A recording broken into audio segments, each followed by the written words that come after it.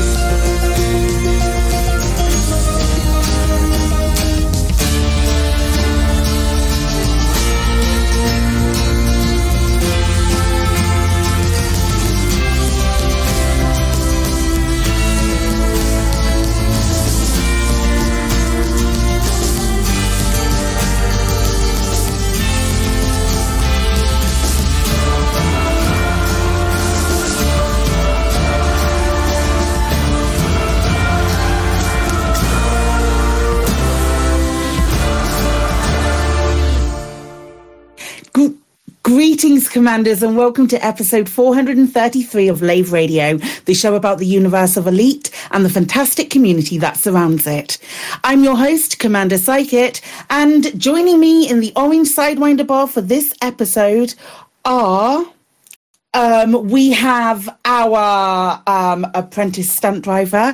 Is it really apprentice? Should we call you just our stunt driver? Apprentice seems a little bit... I don't know. When do I get to graduate? What's my test? Do I have to do some sort of initiation ceremony? Let me think about it for a bit, Alec, and I'm sure I'll come back to you. You've got to be able to get me to drive up a building. Holy crap. 3 years later and we'll still be doing it. Hello all.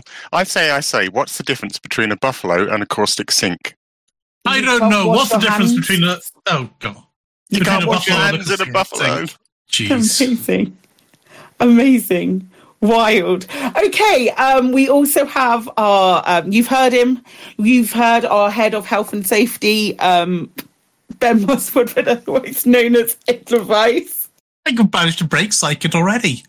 Great. What's going on? Oh man, this does not bode well for the rest of the show. It would, let's face it, it was shaky when we started. We also we don't have Colin today, hence the fact that you're hearing my dulcet tones in the host seat. But we do have standing in. You hear her on Galnet News Digest, and you know her for her beautiful, beautiful, amazing, incredible artwork. I am not biased. I definitely don't have things in frames from her. It is Commander Beetlejude, ladies and gentlemen. Hello. They went for the next tallest person they could think of after Colin, I'm sure. 100%, absolutely. I'm doing it for the short queens over here. First and foremost, you can join us live. Ben, where are you at Lave Station? I'm assuming you're at Lave Station. I am at Lave Station, but can I be a short queen? Absolutely. If I'm a radio daddy, you can be a short queen. It's not a problem.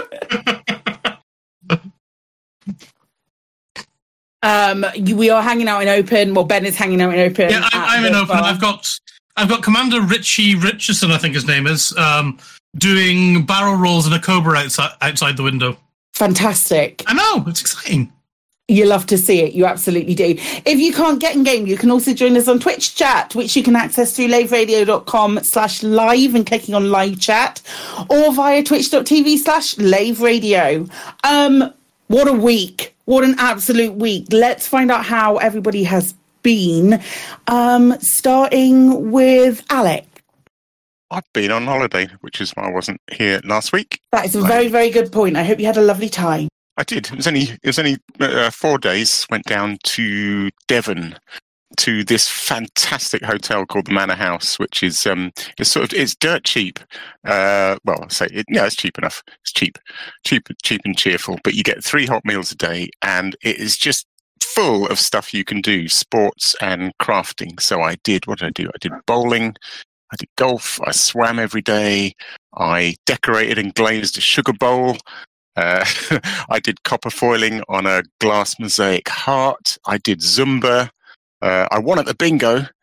I got loose screws to recommend malt whiskies in the evening, and I ate loads.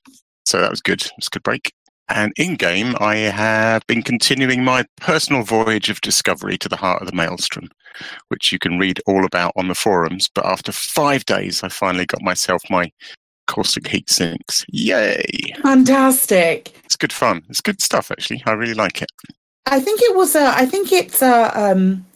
I will agree with you. I think it's quite fun getting them and the struggle of getting them when you don't have them. And then when you finally do get them and you're like, oh my God, this is so easy now.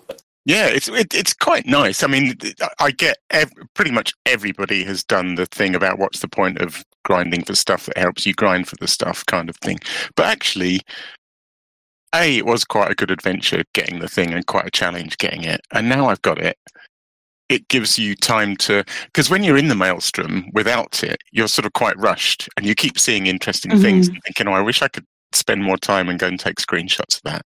And so the payoff, for now at least, I'm sure there's going to be a much better payoff, is that you can spend more time in there and you can kind of, take screenshots and videos and go and explore and not have to go running for cover every 2 minutes because your ship's dissolving.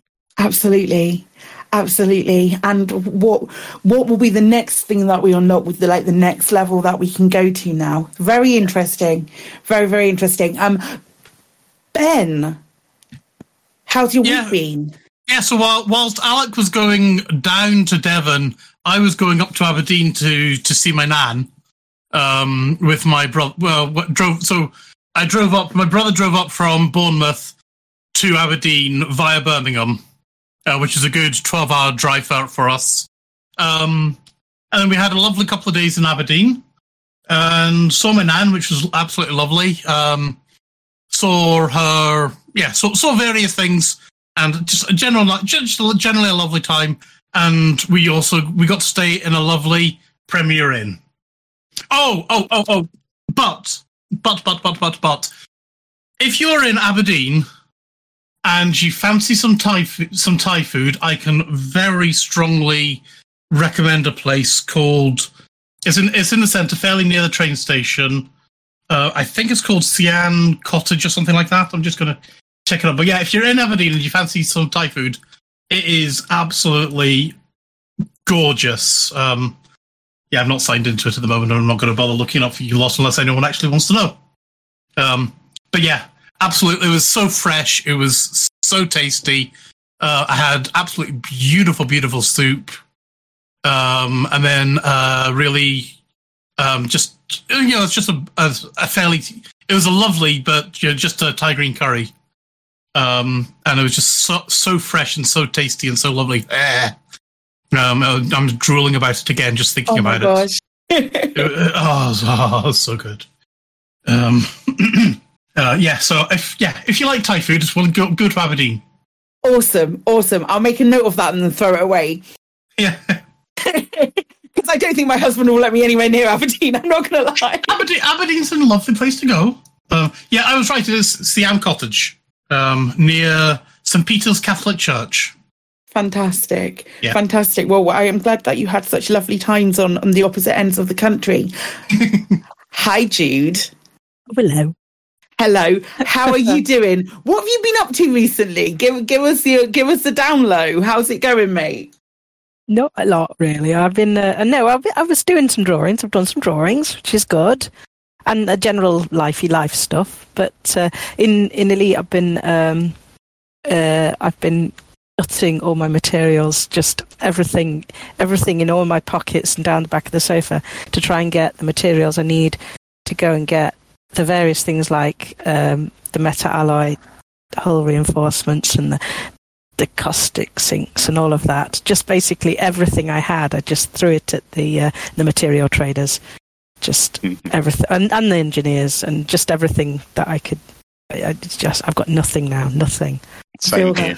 It's just anyway. But I've got my little shard launchers now, my caustic whatnot launchers now though, so I'm all right.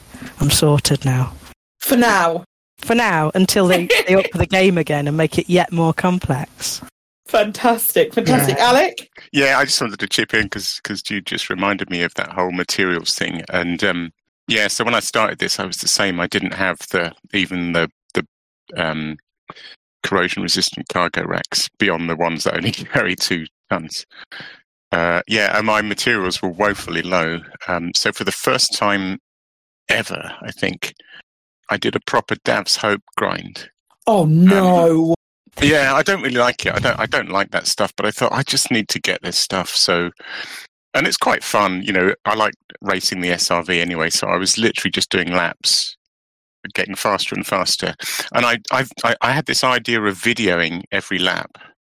And then making I think I did post it actually. I sort of sped up video of my laps of Dav's Hope. And I was horrified to discover at the end of the session I had 70 videos. So I'd done 70 laps of Dav's Hope. Amazing. Quite bad, isn't it? That's a lot of laps when you could have just been doing Robigo runs and getting the top ones and trading down. Oh, don't tell me there's better ways of doing it now. There's definitely a lot better ways of doing it. But I mean, you had fun in an SRV, so who am I to? Who are we to judge? Just do what you know, do what you love. It's all good. Pretty good.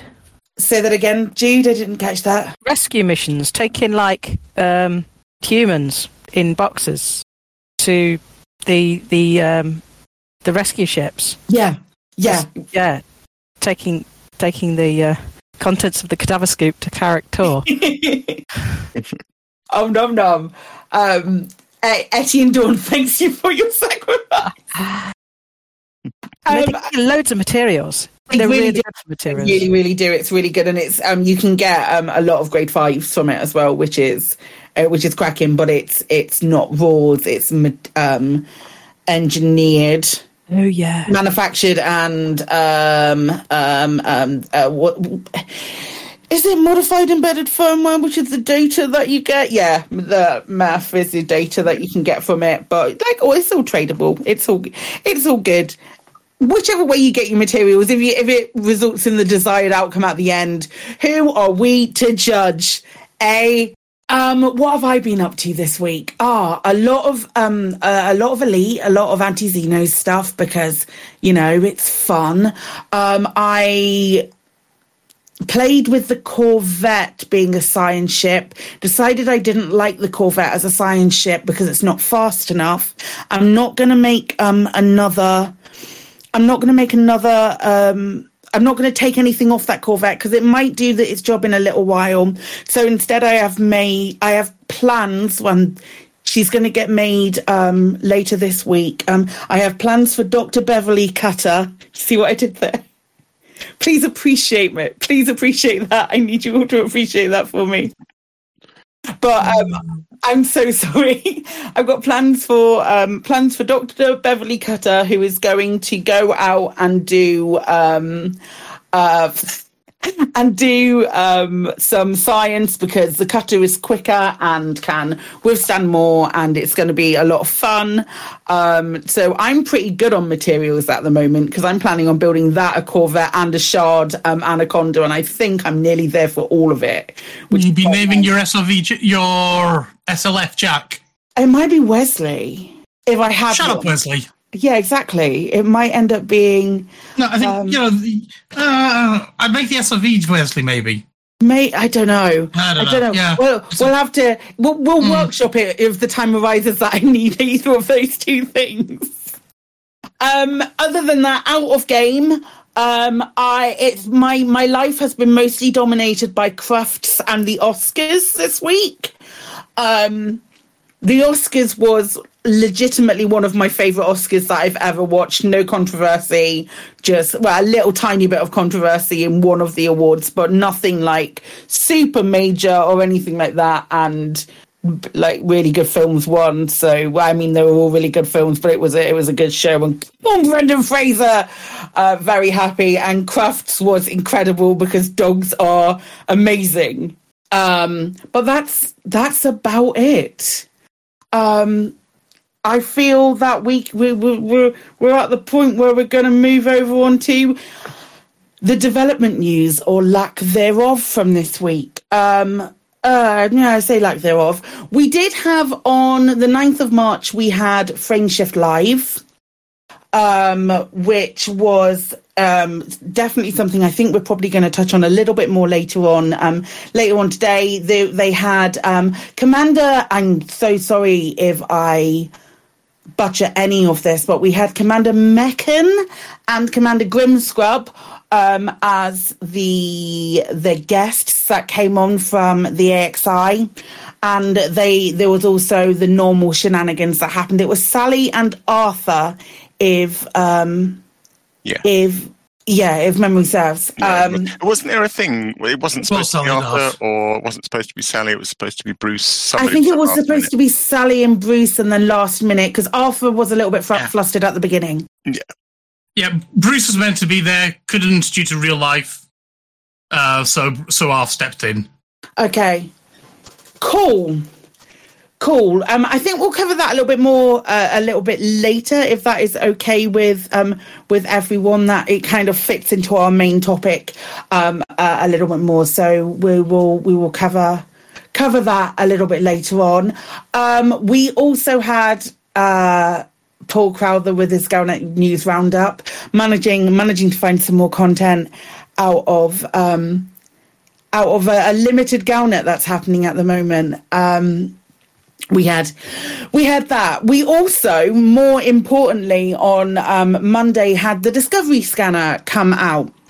And the Discovery Scanner was more of the same, confirming Stellar Screenshots winners, all of the normal activity that you see on this. But there was a very, very important part, which said that along with the routine maintenance tick this Thursday, we will be applying balancing adjustments to values in relation to Thargoid war activity to better reflect recent player actions and feedback. Keep an eye on the news and bulletins here for details. As of recording, there's nothing new in the news and bulletins section, is there, unless it's suddenly gone live now? No. What do we think these balances will be? I guess I assume it's stuff from the war feedback thread. Do you think? Or that would make sense. Yeah. Probably. Yeah. I hear there was some speculation. I think what people really are hoping is like better material rewards maybe, but I don't know. I haven't been involved in the Thargoid war the last 2 weeks. But I assume we're still doing quite badly, but that's probably according to plan. But is it too difficult? I don't really know. So yes, with an asterisk, I think. Mm-hmm. It's probably the best way to describe it. There are sections that I get an impression that it's a stalemate. It's not like people don't have anything to do with regard to the Thargoid combat. It's there's still lots going on, so right. that still exists. It's we talked a little while ago about burnout, and I feel like the balancing might be addressing that to some extent. Interesting. There was a thing. This was maybe 3 weeks ago about control. I think it was control systems, and I know what it was. It was just after Frontier did the patch that said we should now see the progress bars moving a lot better, and they'd made some tweaks to the information in the galaxy map and stuff. And then people came out saying that they thought control systems were broken because the progress bars weren't moving at all. And then I think somebody else said they were moving, but just very slowly. Has that changed, or are control systems really tough to make any progress on? Does anyone know? I absolutely don't. Okay. Whether that's something. I think at the moment control systems are still really they're always going to be tricky because effectively at that point the Thargoids have won, so we're restarting from our side again to try and take it back. So I feel like it's it's just maybe a little bit stagnant. I don't want to say stagnant because it's only been like a few months and I still find it really fun, but maybe there's kind of like poking it and saying do something.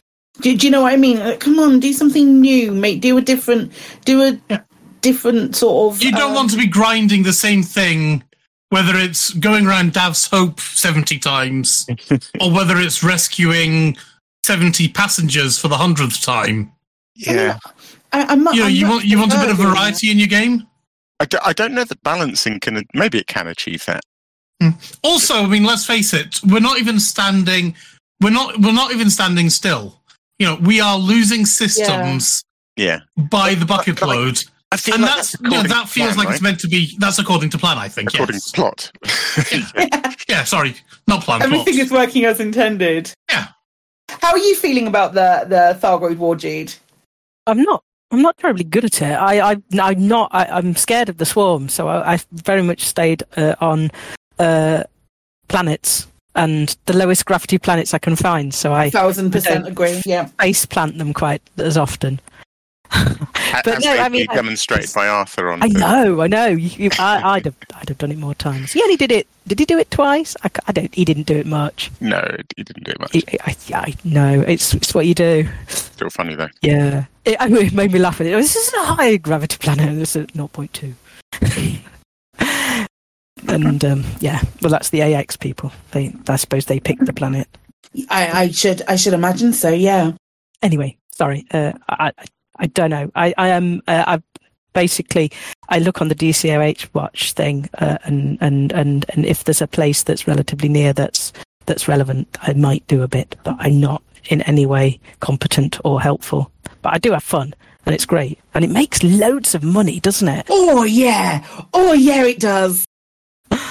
Which is good.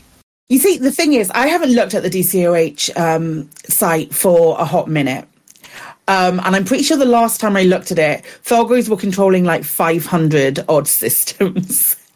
And I've just gone on it now, and Thargoids are now controlling 996 systems. So it's definitely not going in our favour. Wow. 4 more, and then they can celebrate the big 1K. 4 more, oh God.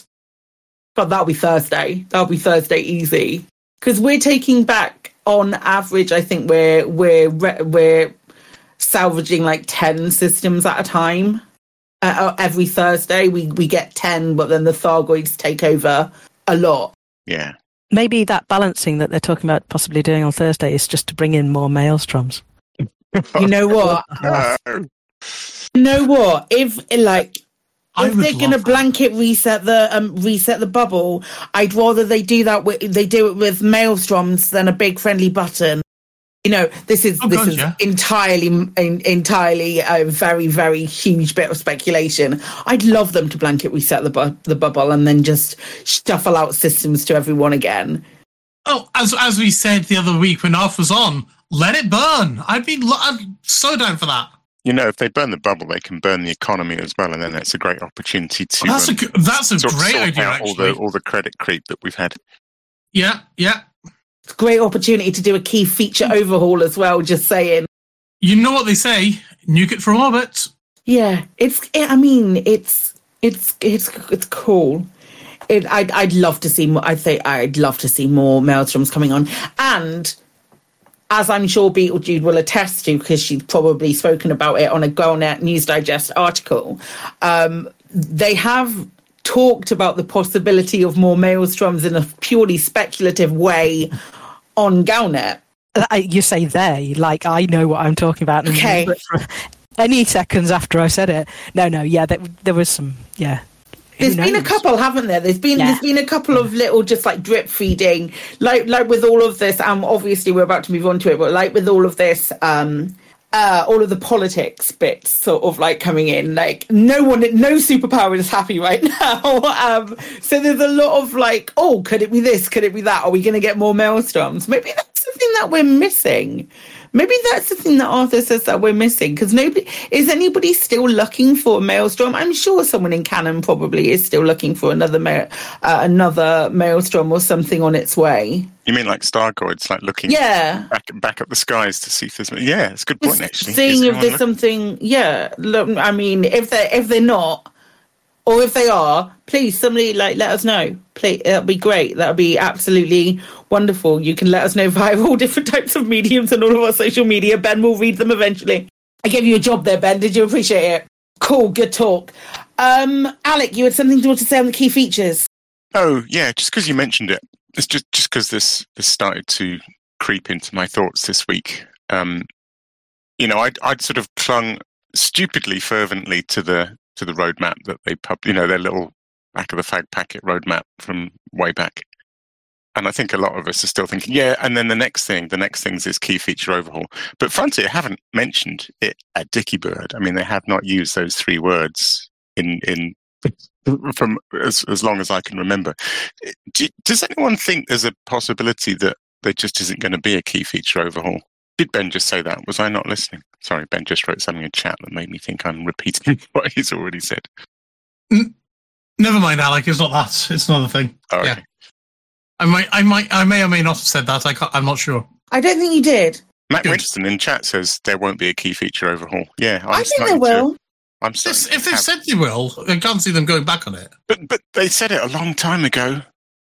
An awfully long time ago. I don't know. They're just suspicious. I'm with you that I don't believe in features until I see it. But, Frontier say something, I'll give them the benefit of the doubt as well. It almost seems slightly out of place now. We're so into this Thargoid war. It so seems like the right thing for update 15 to be is to start peeling back another layer in the maelstroms, maybe. It just doesn't seem the right moment to do a key feature overhaul, unless it's... What if that key feature overhaul is, and here come bugs to shoot at. We're overhauling on-foot combat. I mean, it's an odd way to word it. Now, I you know how very well known I am for both malapropisms and not being grammatically accurate at the best of times, but I feel like calling that a key feature overhaul would be interesting, unless there's something else that's changed. Let's say maybe hypothetically, let's say one of the lead designers who was working on that key overhaul has now moved to a different project and now they're looking at other things. Let's say hypothetically that might have happened, there's lots of mitigating factors that could drop that back a couple of months or maybe even a year. You know what Frontier are like. And do you know what? Can I just say, if anyone from Frontier is listening on the very remote off chance, because now we've lost Darren, of course, definitely nobody from Frontier listens anymore. But if it has kind of been bumped, just come out and tell us. Don't just not say it. just tell us. Just say. We're big. Yeah, I agree with you there. We're grown up, aren't we? Don't just not say it and hope it goes away, because it won't. And then you'll release update 15 and the community will be massively pissed off that it's not a key feature overhaul. Anyway, that's my thought. Fair enough. Fair enough. We'll see. Well, only time will tell, I guess. Only time will tell. Indeed. Only time will tell. And Mac Winston is incredibly correct by saying there's always going to be a portion of the community that's going to be pissed off anyway. So, you know what? Caution to the wind. Let's just throw everything at the wall and see what sticks and how many people we can piss off at a time.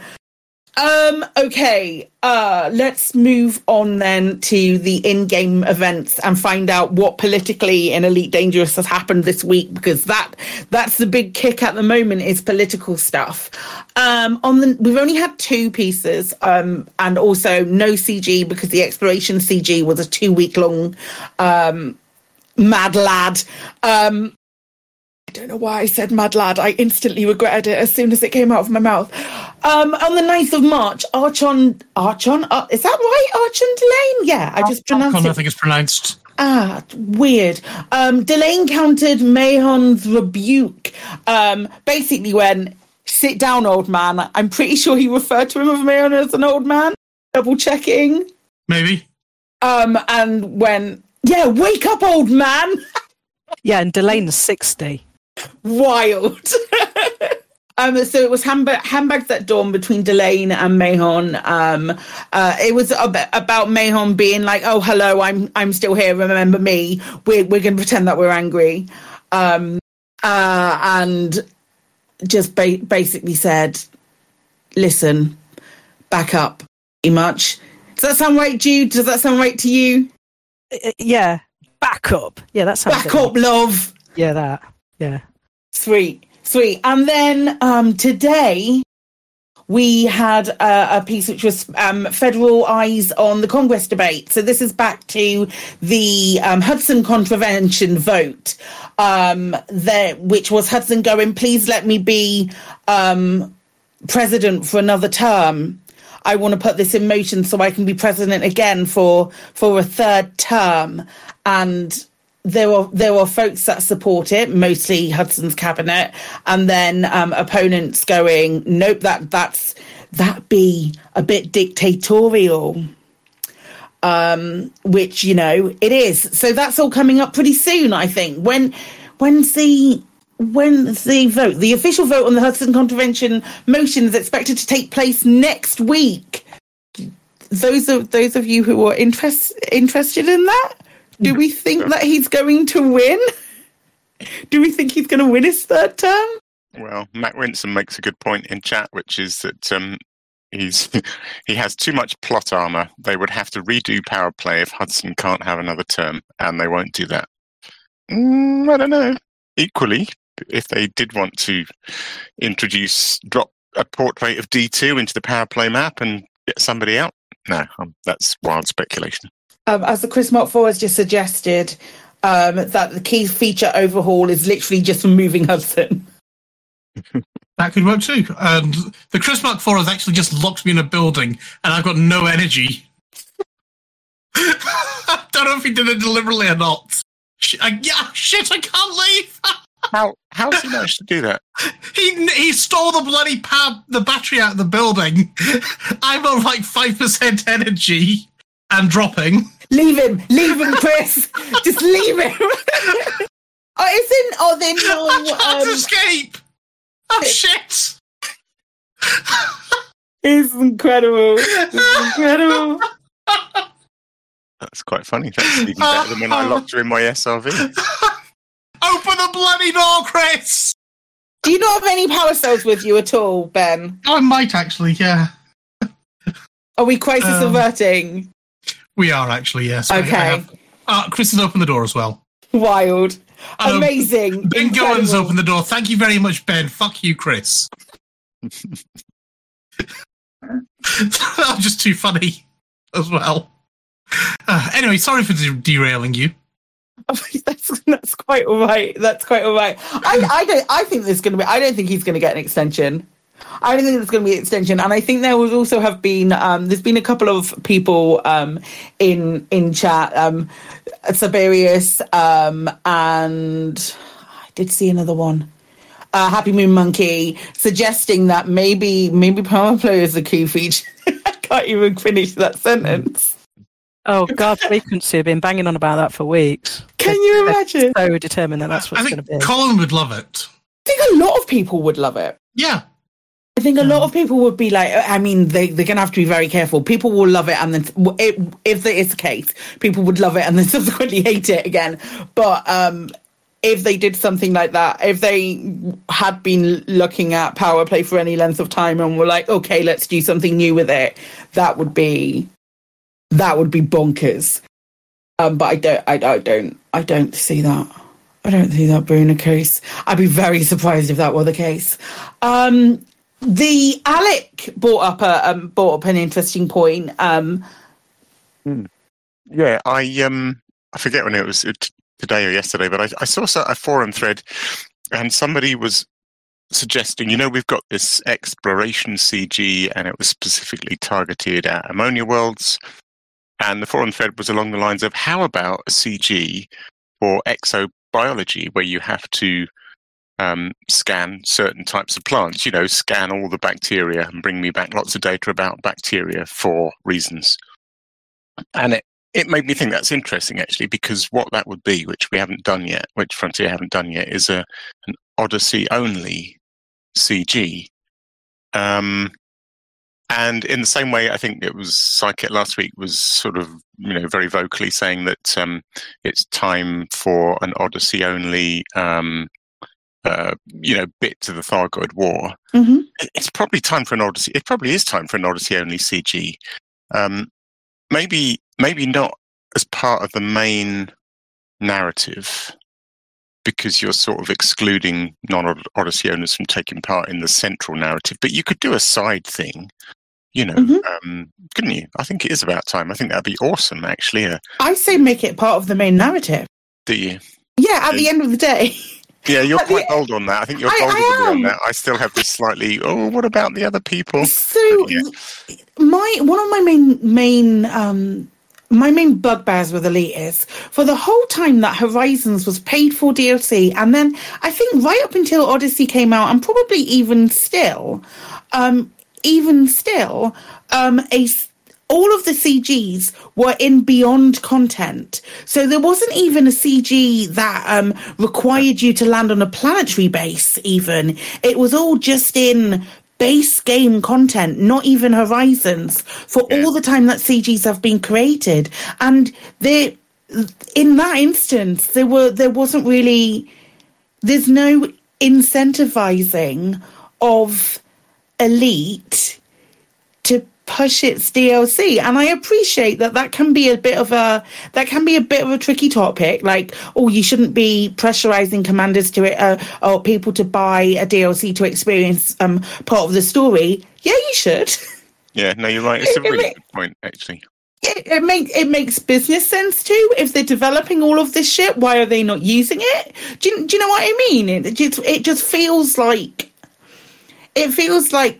you develop this new stuff, but then you're still sitting in your Coriolis to use it because you're excluding people.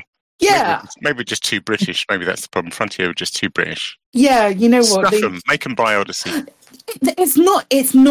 And that is kind of the vibe that I wouldn't want to put across. Like, you know what? You haven't bought Odyssey. Well, that's your own fault for not buying Odyssey. We're putting the story in Odyssey now. You know what? How much is it? How much is the Odyssey expense? What, 25 quid on a bad day? Right. It's not like... It's cost of living crisis. Yes, I appreciate it. It's not a AAA games price. It's a DLC price. I'm very much of the opinion that now it is worth that money.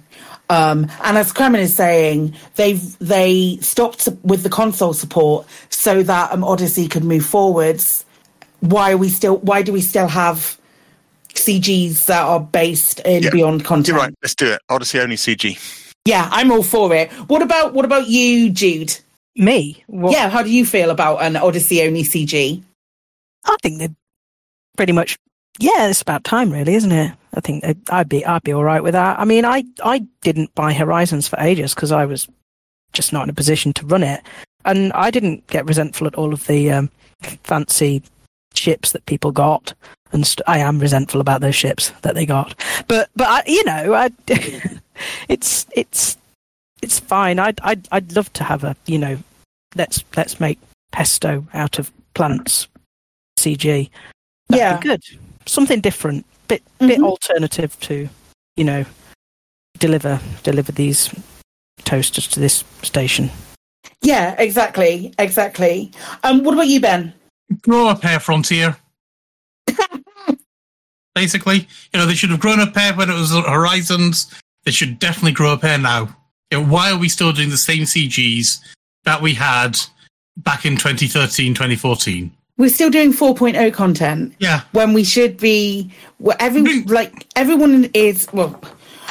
on the live game They're not even doing CGs they're not don't even appear in the old games. So why are we not pushing even like more Horizons content? Like deliver stuff to a planetary base. That's slightly different.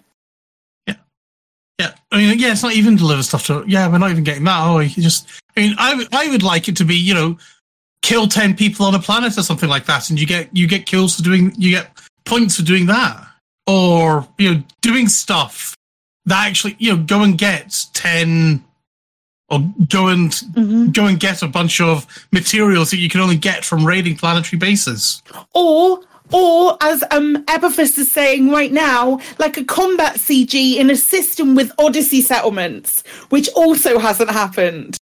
Or if it has, there was like maybe one settlement that you could go and fight at. It was so few and far between. I think they did it really early on, and then everything since has just been in space, stuff. Wouldn't it be funny if this was the Corvette paint job all over again, and on this Thursday? Can you imagine? Can you imagine? I'm just gonna. I will just literally be like, okay, I'll give you all of the spoilers that you need. Heck it, why not? Just random guesswork. And it happens. I really love Chris Mark IV idea of doing a frontline solution CG. Yeah, I love that idea. Or slightly less. Why don't we go and get a CG to deliver opinion polls? I mean. That doesn't look right. I mean, I haven't gotten out of my ship for ages. If you look at my stream, you might not want to. Well, I don't know where the hell I am. Relog. Yeah. I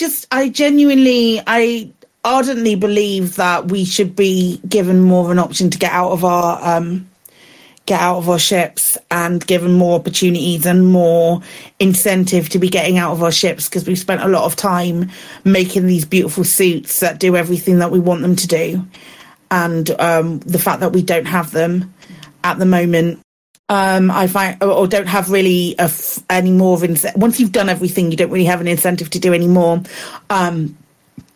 It's kind of disappointing. That said, I think it's that time of the week. Store alert! In the bi-weekly newsletter, here come paint jobs for your art. In the bi-weekly newsletter, here come paint jobs for your art. A store alert, a store alert, a store alert, a store alert, a store alert. Which one will you buy? A store alert, a store alert, a store alert, a store alert. Which one will you buy?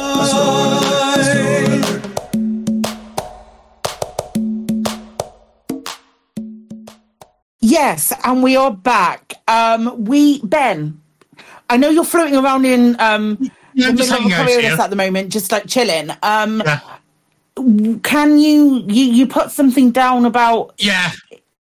Yep. So, a bunch of folks won the Spot the Difference competition the other week.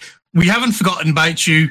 It's just that with the servers going down and then me going away, getting to be able to actually send emails out was awkward. We haven't forgotten about you. I will be getting on that as soon as I can. Does that make sense? There we go. Yeah, no, that absolutely makes sense, because I know that Kremen was asking me about it the other day, and I said that I'd poke you about it, and I totally forgot to. So that's it's okay. Kremen did remember himself. Okay, perfect. Good to know. In the store this week, we have a new Osiris paint pack, is our understanding. There wasn't, I didn't see a tweet about it, but we think that this one might be new. This is the same sort of style of paint that went on the Corvette, but it is the Osiris paint. So we get like brown, gold, aqua, crimson, white, blue, gold, blue, and black gold. I'm sure those aren't the actual names, and Ben's just put random words in there. These are the actual names from the store. You Apart are entirely kidding me. I shit you not. Especially for the brown gold one, where they actually are. Yeah, the brown gold one was called black gold, but we had 2 black golds. And then when you look at the file name for the pretty picture, that's where brown gold came from. Ah, okay. So I was like, that ain't black. Okay, what do we think of these? Oh, they look a lot like poo, don't they? The brown one does. The black one's all right. And I think the white and blue one actually works really well. The white and blue one looks like an ambulance. Yeah. No, compared to the Osiris on the Corvette, I mean, maybe it's down to the ship. They're quite underwhelming, really, aren't they? Well, it is a Type 6. I mean, the only thing that would be less would be if it were a keelback. Yeah. My son. I'm not getting very strong Egyptian vibes from these, whereas some of the other Osiris ones I do. Yeah, I think the gold and the 2 different colours of blue is supposed to and the black and gold is supposed to evoke those Egyptian vibes, but they're yeah. It's all right. It's all right. I can't even think that I've ever flown a T6. I flew a T6 back in the day when I was leveling up, essentially. Back when we actually had to work. Yeah. When we had to work to get our first 1 million credits. Within those first 20 minutes of playing the game, do you mean, Ben? Well, for you maybe, but back in Alpha, you actually had to work at it. Back when it were a proper game. When you had to walk uphill both ways. Both ways, exactly. I love a T6. I took a T6 to Colonia with 20 light years. Oh, wow. Wow. Because it was full of limpets. I was taking limpets to Colonia for the Let's All Mine Osmium, but you can't buy limpets at Colonia yet. And I didn't get there in time. And by the time I got there, you could buy limpets. No. That's brilliant. It's another win. Such a perfect Elite Dangerous story, though. Pretty much is, really, isn't it? I quite like the T6. I went exploring the first time I went out to the Spirograph Nebula. I went out in a T6. There's a really nice paint job for the T6. I can't remember what it's called, but it's really reminiscent of old Chris Foss 70s sci-fi cover art, if people know that sort of stuff. And it just made for brilliant screenshots. It looks so good. Yeah, it's a good little ship. It's all right. Apparently, Stephen Usher did the same as you, Jude, but dumped his limpets halfway, and then made twice the distance. Wise choice. Jude was like, "Absolutely not! I am going, and it's happening. I'm going to get there eventually." I am going to take these limpets. I did give up, but I was practically there by that point, so I gained almost nothing from it except for wasting my limpet money. Oh well. It's fine. I wonder if the key feature overhaul could be Colonia.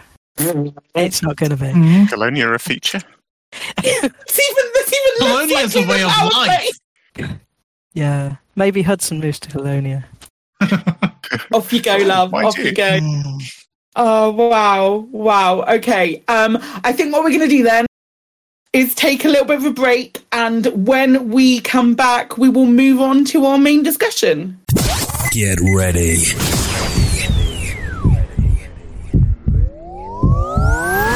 Lave Radio. Hey Commanders, this is Mick from Crazy Mick's Reptile Emporium and Warehouse. Due to a hysterical ordering mishap and not reading the fine print, I'm currently in possession of over 10,000 snakes, many of which are deadly, so everything must go. We have anacondas, asps, cobras, diamondbacks, fodlans, keelback, kraits, mambas, pythons, sidewinders and vipers, none of which are capable of spaceflight without being strapped to a rocket. Need a pet for your cockpit? Buy a snake. Need to scare your mother-in-law and give her a heart attack for the insurance money? Buy a snake.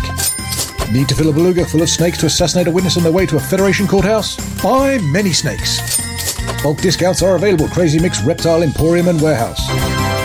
You can find us in the Lave Business Directory or visit us at the former site of Sensible Michael's Shipyard and Outfitting Warehouse.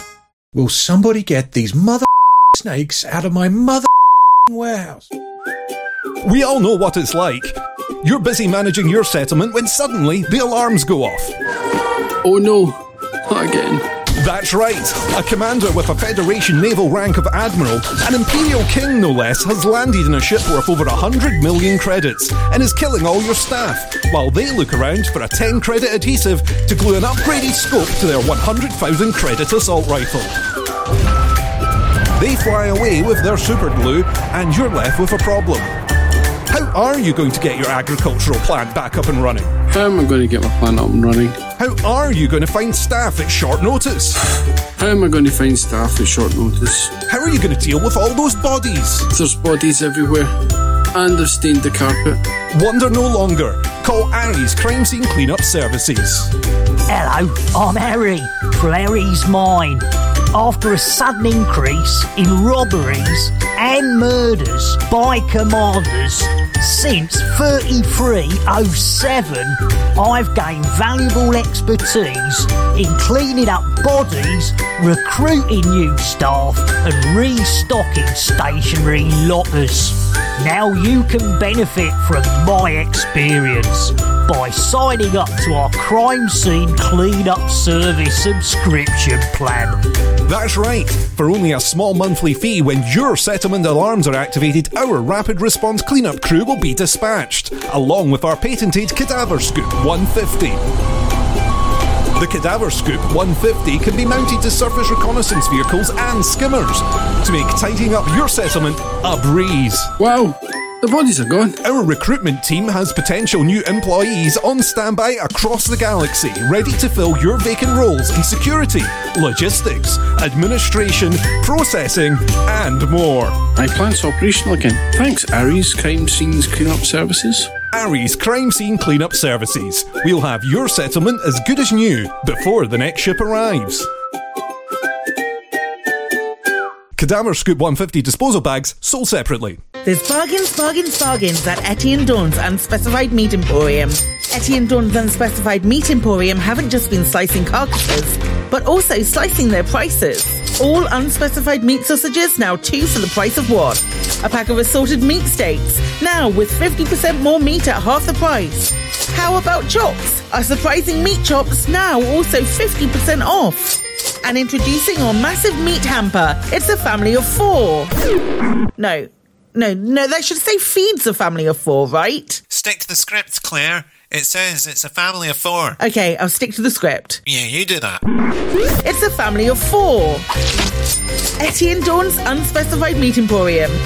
Find us in the Lave Business Directory or visit us next to the station mortuary. Etienne Dawn's Unspecified Meat Emporium. You'll wonder how our prices are so low.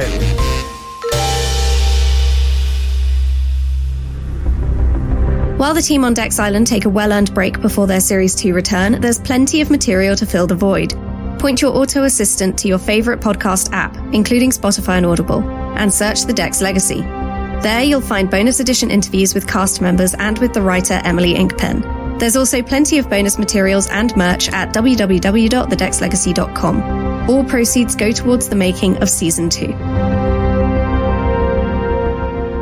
Lave Radio, broadcasting to every corner of the galaxy. Fantastic.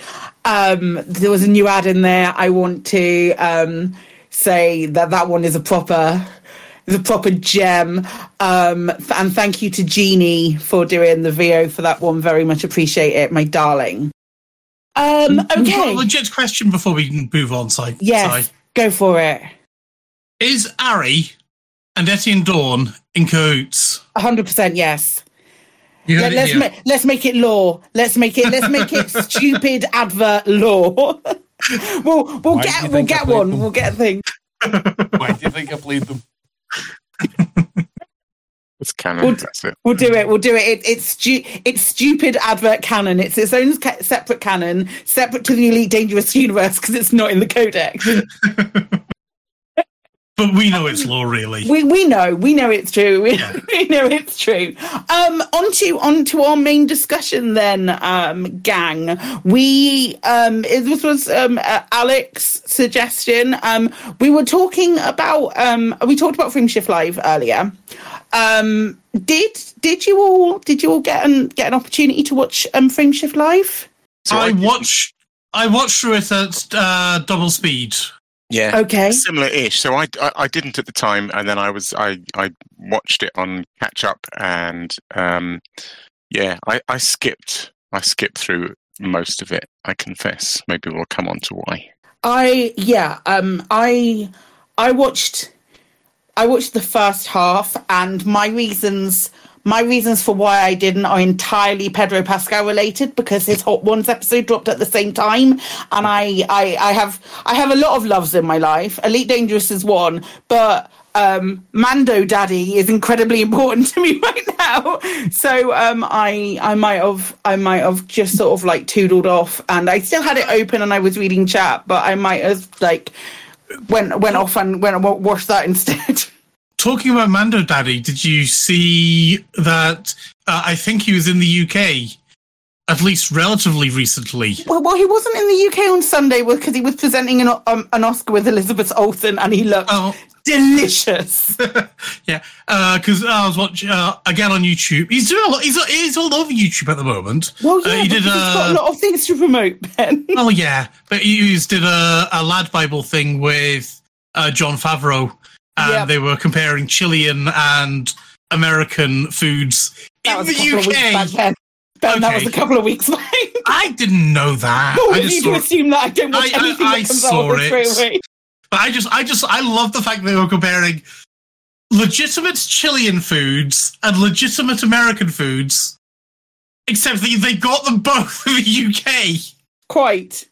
Right. Anyway, yeah. Anyway, to steer you back away from Tangent Town for just a moment, Jude, did you watch the Frameshift Live this week? Yeah, I had to nip off during a little bit of the AX, I will admit, because I just had to cook stuff. But I thought they did a lovely job with the green screen. In an entirely non-contentious thing to say, I like to see them floating in space and whatnot, sitting in the bar. Agreed. I absolutely do. So well. Now we should. The main crux of the reasoning why we wanted to talk about this today. Alec, give me a little bit of feedback on the episode. Well, I mean, more generally, what I thought would be interesting would be to sort of discuss what sort of live streams we like, and maybe what were some of our favourites and what we think Frontier could do going forward. But on this particular one, I had two slight issues with it, and then they're really nothing to do with the people involved. So for the two guys that came on from AXI, I've been in a similar position where we've done kind of buckyball things in the past, and I know it's incredibly difficult to do those live streams. You're really looking forward to it before it happens. You think, this is going to be fun. And then various things happen. You have instancing issues, which mean you've got this plan in your head of how the hour is going to go. And that's something I'll say as well, is that time goes fast. You might not seem it when you're watching it, perhaps, but it goes really fast. But you've got an idea of what you want to do, with the guys from Frontier. But then it starts to maybe fall apart because there's instancing issues. The other reason it falls apart, and again, no disrespect to Arthur or the guys at Frontier, but often the people that go on Frontier live streams to show off something, like the Buckyballers or like the guys from AXI, are at the absolute top of their game. And it's very easy to forget how hard it is for someone at the bottom of the game to do what you think you're going to do on the live stream. And so you very quickly have to sort of readjust your, oh shit, they can't do this, we're going to have to do something else. So that's all really difficult. And then the other thing is an entirely personal thing that I just find watching combat really tedious, but that's just me, I guess. Yeah, no, and that's completely fair and valid. Like, it's one of those things where you're not going to please everyone with all of the content that you produce, and things along those lines. I've just realised, both myself and Beetlejude have both been on different Frontier live streams as well. In our cases, each time was talking about lore, but not playing the game at the same time. I was trying to remember whether I'd been on with you, but I think you were on, and then a few weeks later they had people back, didn't they? Yeah, and I wasn't one of those, which was really, really annoying. And I will explain to you I will explain to you why it felt really annoying. It was because they gave me a list of talking points and then didn't give me an opportunity to follow through on those talking points, because it was right towards. It was around the middle of the Azimuth saga. That's about right, wouldn't you say, Jude? Oh yeah, I don't know. I thought maybe you were before then, because it was definitely Azimuth saga, because I went on with Malik and Crow, and it all got taken up by talking about stuff that happened before the Azimuth saga, and I was like, my area of expertise. And I said this when I went on. I was like, my area of expertise is the Azimuth saga, and the prompts that they'd given us to talk about were the Azimuth saga and stuff like that. And I was like, please just give me an opportunity to talk about the Azimuth saga. And we were talking about Federation shit that had happened like years before I'd even started playing the game. And so that's a kind of a different frustration. It was given the plans and then not being able to follow through, and not being able to fully showcase.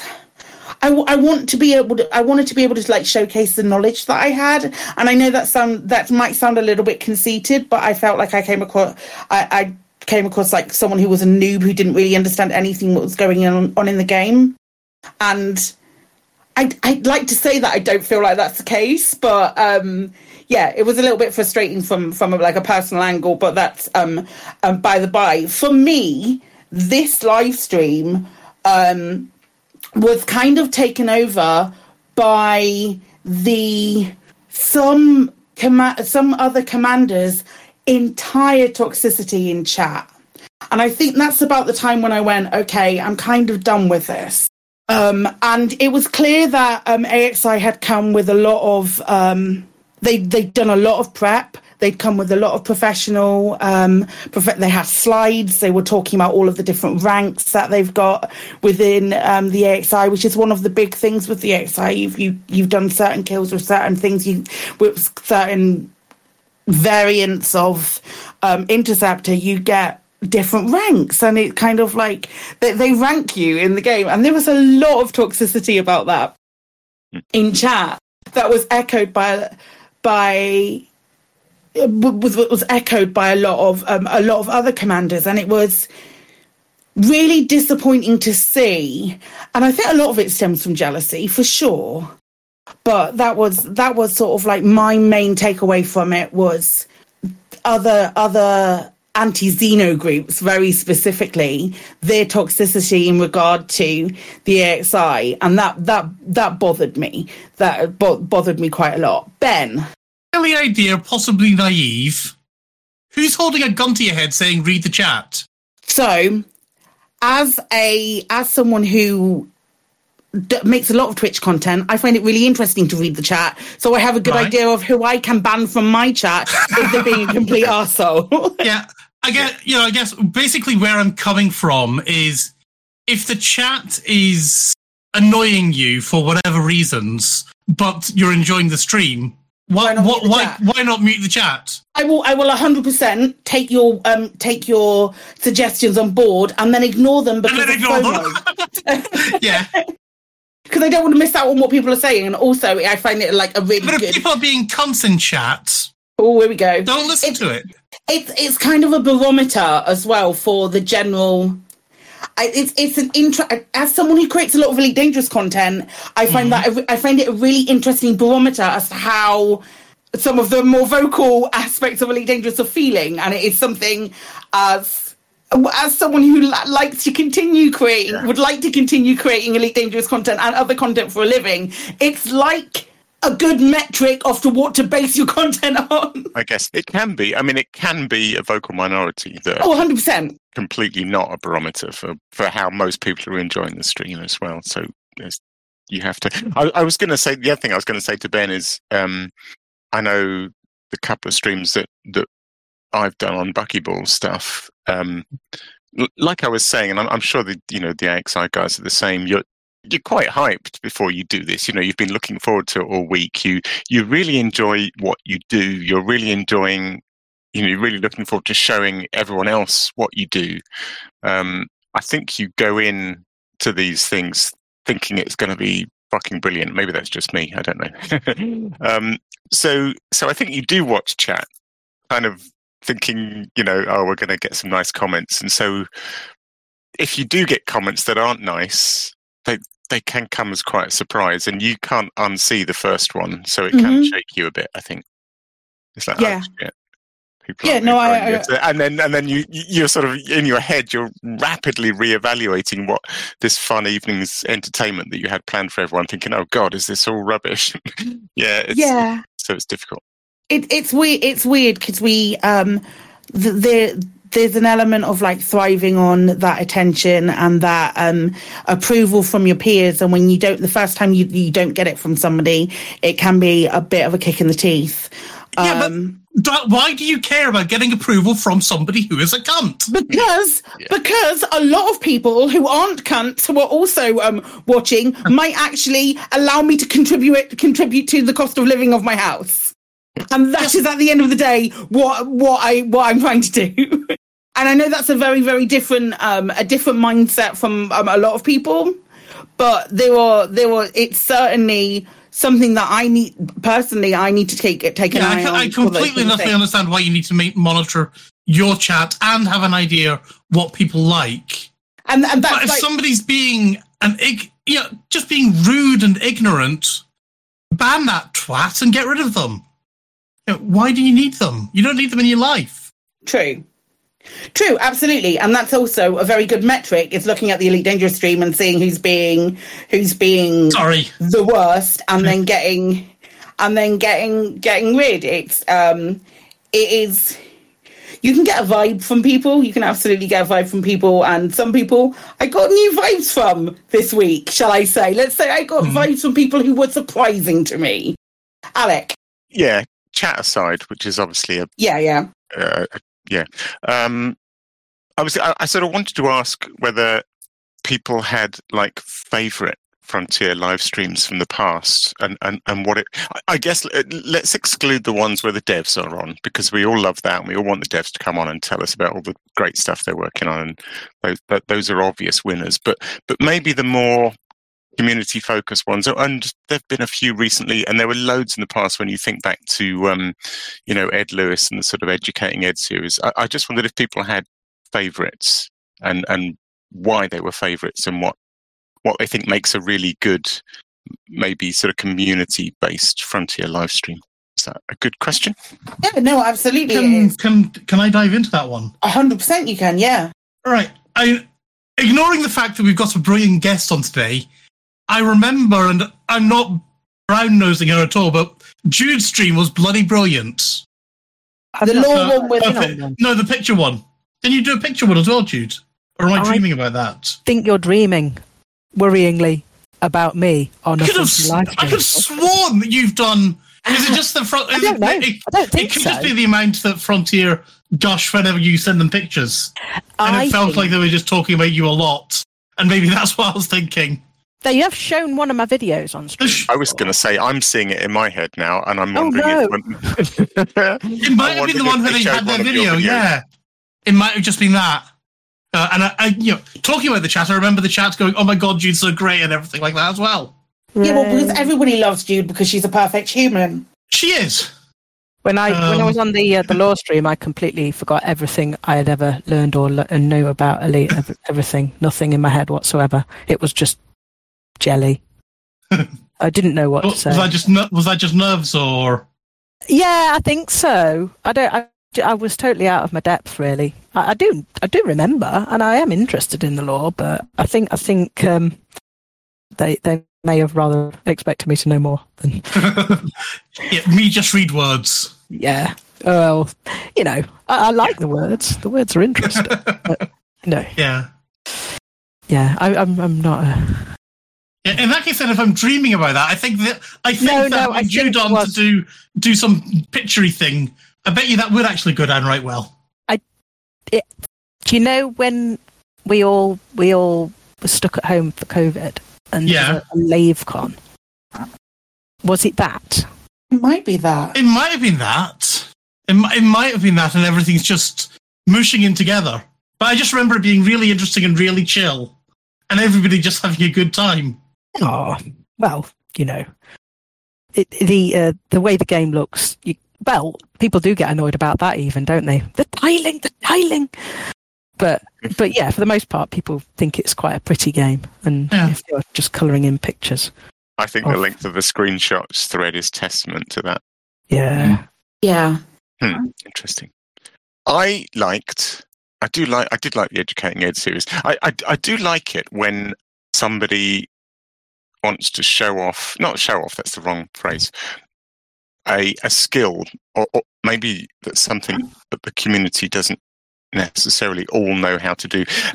Here's an interesting thing, sort of slightly an aside, but doing this caustic sync stuff, and this sort of little forum thread I've been writing about, sort of the journey from getting all the engineering to getting the caustic sync.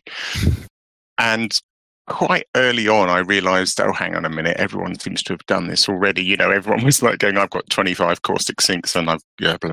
And there was videos of how, within 2 days of stuff. And I was thinking, oh, am I wasting my time here? Because I'm going to take a week doing this, and people. But actually, I got a few bits of quite nice feedback along the lines of people saying, no, that's like a small minority that are, for whom this is easy. There's a lot of people out here who like to do things at this slow pace and probably won't be back to the bubble doing this stuff for weeks because we're out exploring, and seeing somebody's, trials and tribulations to achieve something is really interesting. So yeah, sort of streams that show you how to do something, that take it right back to basics, even if they're not telling me anything new. I really enjoy those, actually. Yeah. Do you know what I mean? Yeah, like we're going to go, like, for example, a stream where you go from nothing to getting relics or something like that. Yeah. I like those as well. I really liked that one where Alec was teaching, was it Stephen and Bruce or somebody like that, how to drive up a building? That was great. I mean, Black Maze sort of mostly hosted that, and he's got a really good, calm, clear way of sort of doing instructional, and he'd thought through a step by step. Tip the SRV back, boost up. It was like a really nice progression. Which we ended up getting Stephen driving an SRV up a vertical wall, and it went. I mean, even that, for whatever reason. Originally, I was going to do the driving, and Black Maze was going to do camera work and sort of comment on what I was doing. And something to do with being in the instance with the Frontier guys, my joystick completely failed to work. So that was an absolute disaster. But we managed to gloss over it, and that worked really well, actually. Yeah, I think if the Frontier ask you on, it's really important to have those sort of like plans in place and make sure that you've got something planned, but also, as you were saying earlier, Alec, making sure that it's pointed in the direction of keep it simpler than you might. Yeah, keep it simpler. Yeah, that's the word I'm looking for. I didn't want to say noob, but But that is the thing. When you want to go on a show like that, it's because you're good at something, and remembering what it's like to be bad at something is really difficult. I get asked so many times, how do I drive the SRV like that? And I sort of don't know, and I sort of can't quite remember why it was difficult. Mate, it's really hard to try. Somebody asked me the other day, how am I so good at driving the SRV like that? And I was like, absolutely not. Go and speak to Alec. Yeah. I love your video the other day, Alec, of of you getting the caustic sink launch, unlocking trying to get one caustic tissue. The one where I blew up. Oh yeah, I felt so bad for you at the end. It's great. See, because that was funny. I didn't set out to make that as a video that I was going to release. I just thought I'll record everything and maybe I'll get something I can show. And then really at the end of the session, I had 5 or 6 trips into the maelstrom, most of which were moderately successful. And that one was the only one that I thought. In fact, all I did is I jammed it. I thought I'll go with this one because it's the first attempt, and it's quite good to show a failure because people can learn from that in the same way as And then I just watched it and started adding captions to it. And before at the end, I thought, yeah, actually, that does tell. These things that it's a really complicated game, and these things that we do, we've got all these bindings that are, we've got muscle memory on the joystick and on the keyboard, and we just select boarding permission and select sub-target and launch a limpet and switch fire groups and kick off a laser. And when you actually start to break it down and try and show and explain to somebody or write captions in a video saying step by step, you think, Jesus, there's a lot going on here. There's a lot of information to convey. And I find it very interesting watching those sort of videos that do, even if it's stuff I know, I just find it quite reassuring to have somebody tell me all the stuff I'm doing and think, oh yeah. Yeah, I did do that, right? That kind of thing. Yeah. Do you think that would be something you'd want to see more of that going forward from Frontier in their sort of live streams? Is there anything else that you want to see, or do you want to see something brought back? Obviously open to everyone, but starting with Alec?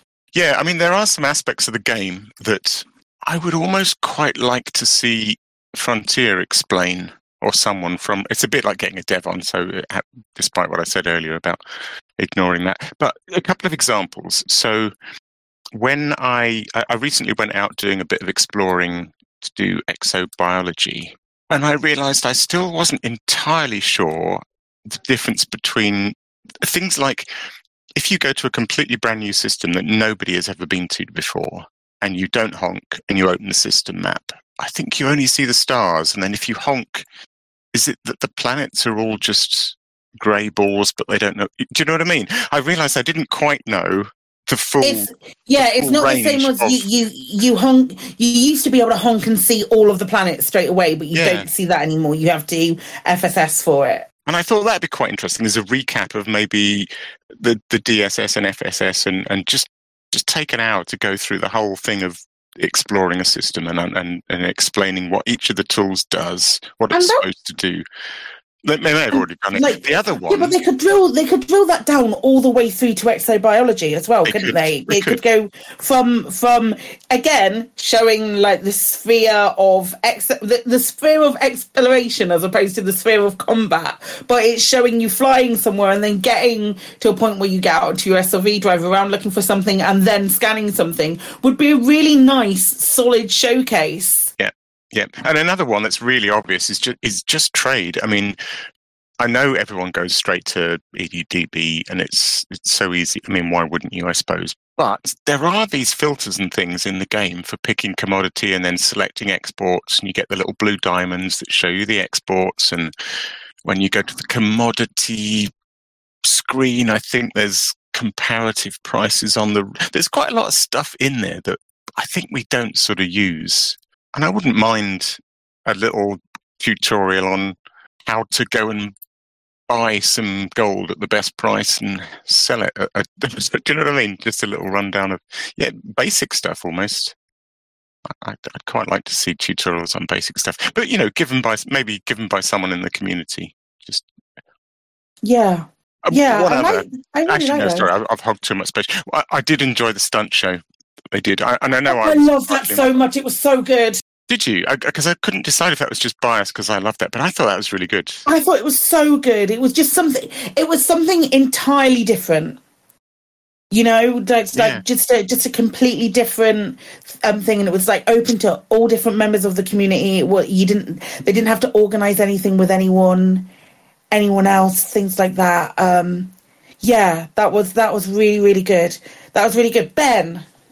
I was just thinking with Alec and with what Alec was saying about getting somebody on from the beginning to from the top to the bottom explaining stuff. And originally Alec said he'd get a dev on to do it, and then at the end he said get community on. And before he said get community on, I was like, do you want a dev to explain that, or would you like somebody from say Distant Worlds or somebody big in the exploration community to explain all that, or do you want the designer to come along and explain it?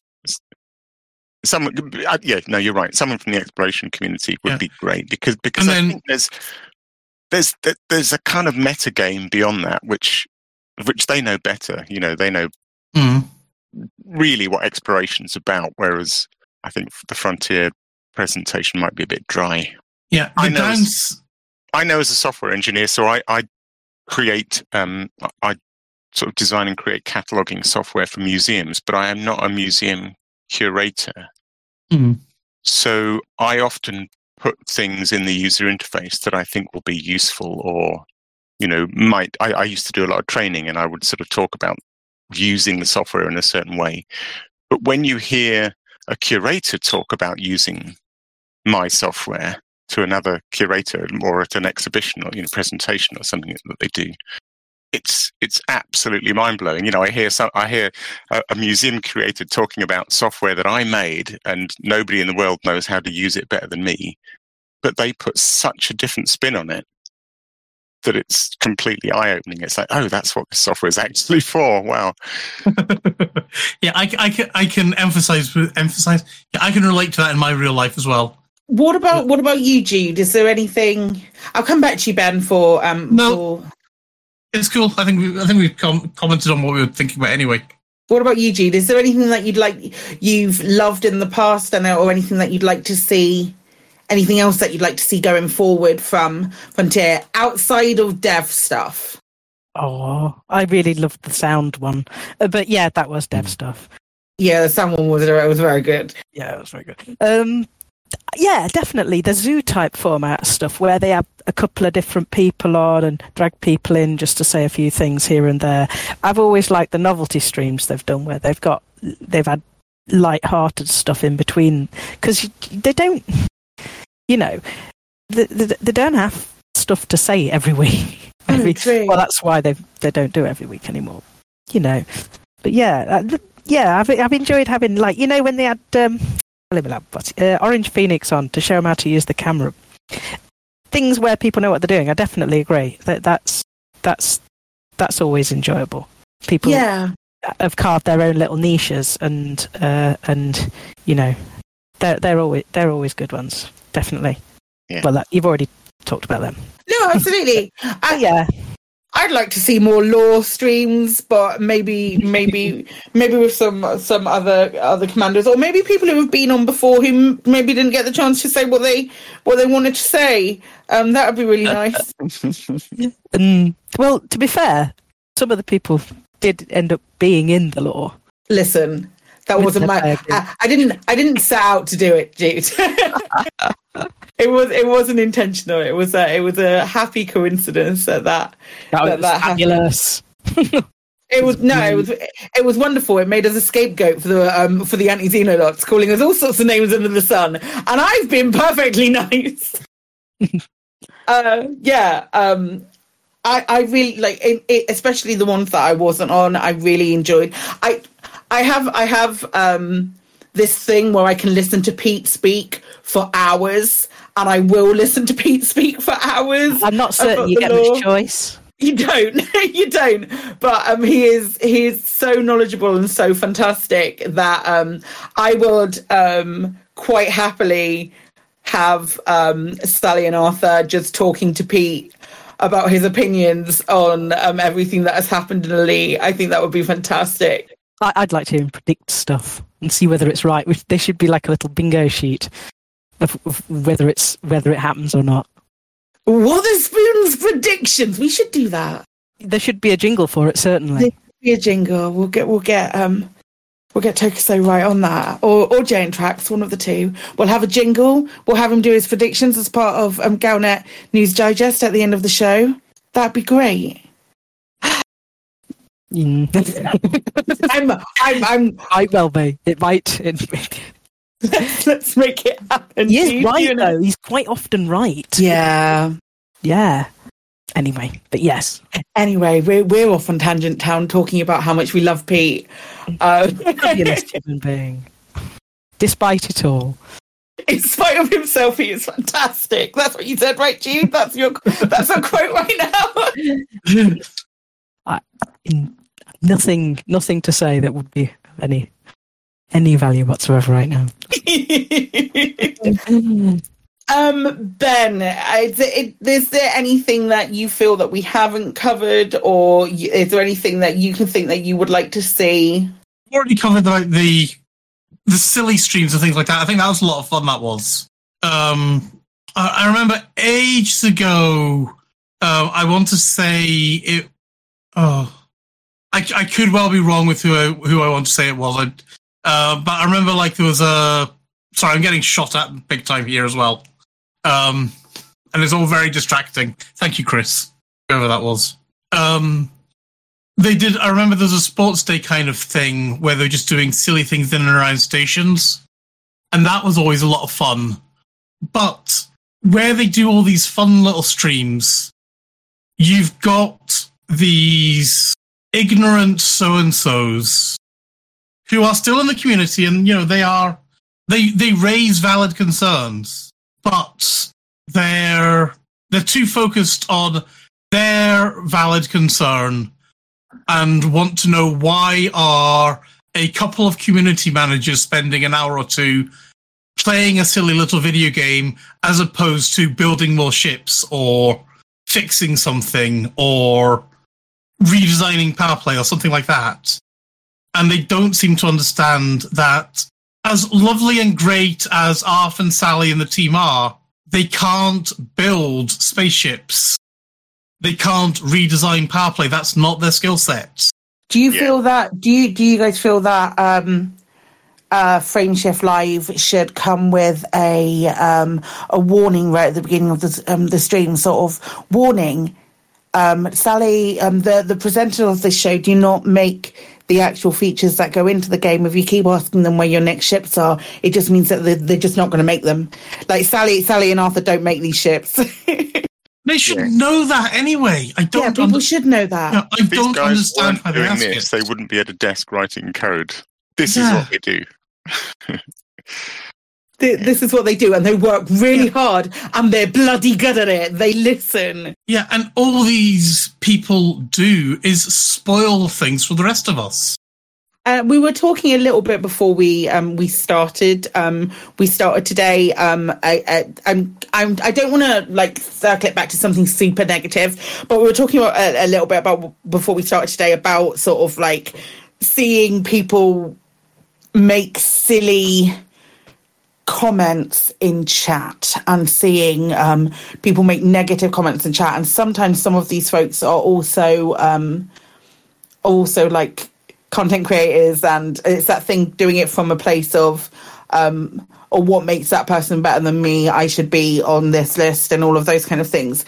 And we entirely know that from experience, we know that Frontier is watching and they are paying attention. So when things like this and things like that are overtly negative appear in chat, don't think that you're not going on some kind of shit list with Frontier. Yeah. Which again is something that folks should know, in the same way of that the community team are fantastic, but they don't make the game, they don't build the game, they're not sat coding when they're not fronting the amazing beautiful content that they do front. Well, actually, one thing I'll say, in fact, I'd almost forgotten this. It used to be weekly, didn't it? It did. Yeah. It did, yeah. At one point, it was twice a week. They used to do a half-an-hour show twice a week. I mean, I think it's been a really good move to go to fortnightly, because particularly, and this isn't the CMs, or this is just Frontier policy, and it's been Frontier policy for a long time now, is they don't give much away. So in terms of genuine dev news, they don't actually have a lot to say.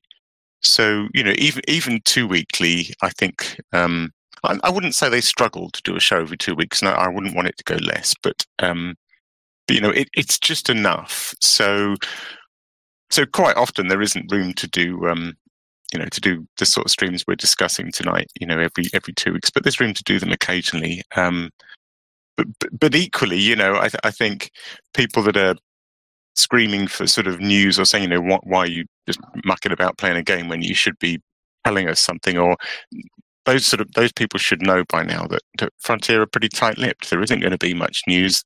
This is what Frameshift Live is, and if you don't like it, maybe don't tune in. Yeah. I mean, just stay the 15 minutes for your drops. Yeah. But I feel like absolutely 100% agree with you. The 2 hours, the moving to 2 hours every 2 weeks is it feels like it's something that they can be a much more relaxed format as well, and it gives them time to include all the bits that they want to include without it feeling rushed, but also when they get to that second hour and there's something that they do want to feature, then they have that space and they have that breathing space, like when they have a dev on. And we know that we love the fact that when they have devs on, when they have my personal favorite Tom, who is another person I could listen to speak for absolutely hours, and I've been in a privileged enough position to be able to listen to him speak for hours upon end. It's really nice to, I'm going to be so superfluous, bathe in the effervescence of their passion for the game. Yeah, and I think it's so beautiful for Frontier to have the breathing space to give these developers an opportunity to showcase how passionate they are. Here. I didn't realise I was going to get all mushy about it. It's not even a dev to listen. Gushy then, yeah. I got a little bit gushy. I got a little bit gushy about Elite. Who knew that I would get excited about this particular video game? Dead game though, mate, innit? Yeah, I love that. Actually, it's like, we've got 17,000 people on our Discord, and then it's like, yeah, dead game. Dead game. Complete and utter dead game. Oh man. I agree completely with what Evans is saying. It's like, on Twitch he's saying everything. Sorry, it's Helmut Grokenberg. Sorry, I'd argue that not every stream needs to be big news. There's nothing wrong with a nice community hangout every once in a while. 100%. Yeah, 100%. And I think also like having a good moderation team is really important. A good a moderation team, and that goes for all streams and all live stream content. Having a team that can moderate a chat that just get the vibe of what you're going for in that particular instance and that particular day is chef's kiss beautiful, and I'm here for it. Yeah, I mean, fair play to the mods. I genuinely feel for them. On the Frontier stream, God. I really felt for them. Some days Panther Cliff will win. Hey, every time you bring it up, it gets slipped back a few weeks. That's why we made that advert, and I play it all the time. Yep. Is there anything, before we round up this conversation on that beautiful reciprocal ball of loveliness, Sitch, is there anything that anybody else wants to bring up? No, I'm good. Awesome. Jude, Ben, anything?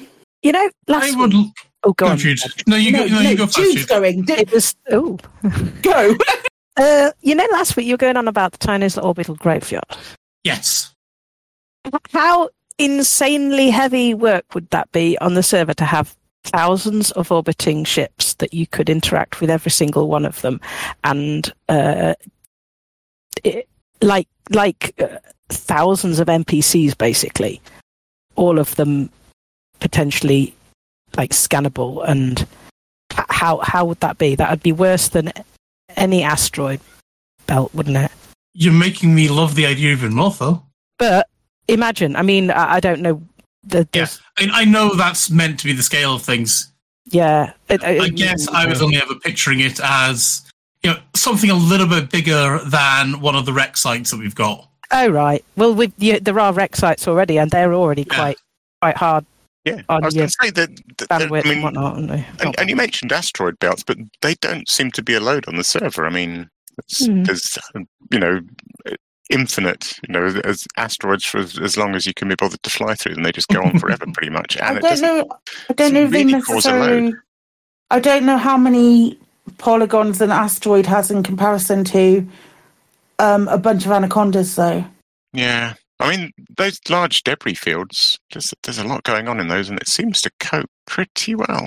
How many ships do you normally get in a debris field, though? I have 3 or 4? It's only 1 or 2, yeah. It's not a lot. Even the large debris field. It's a lot of debris, but I suppose how many actual ships. What I mean is each bit of debris is quite a complex little shape. Mm-hmm. I don't know.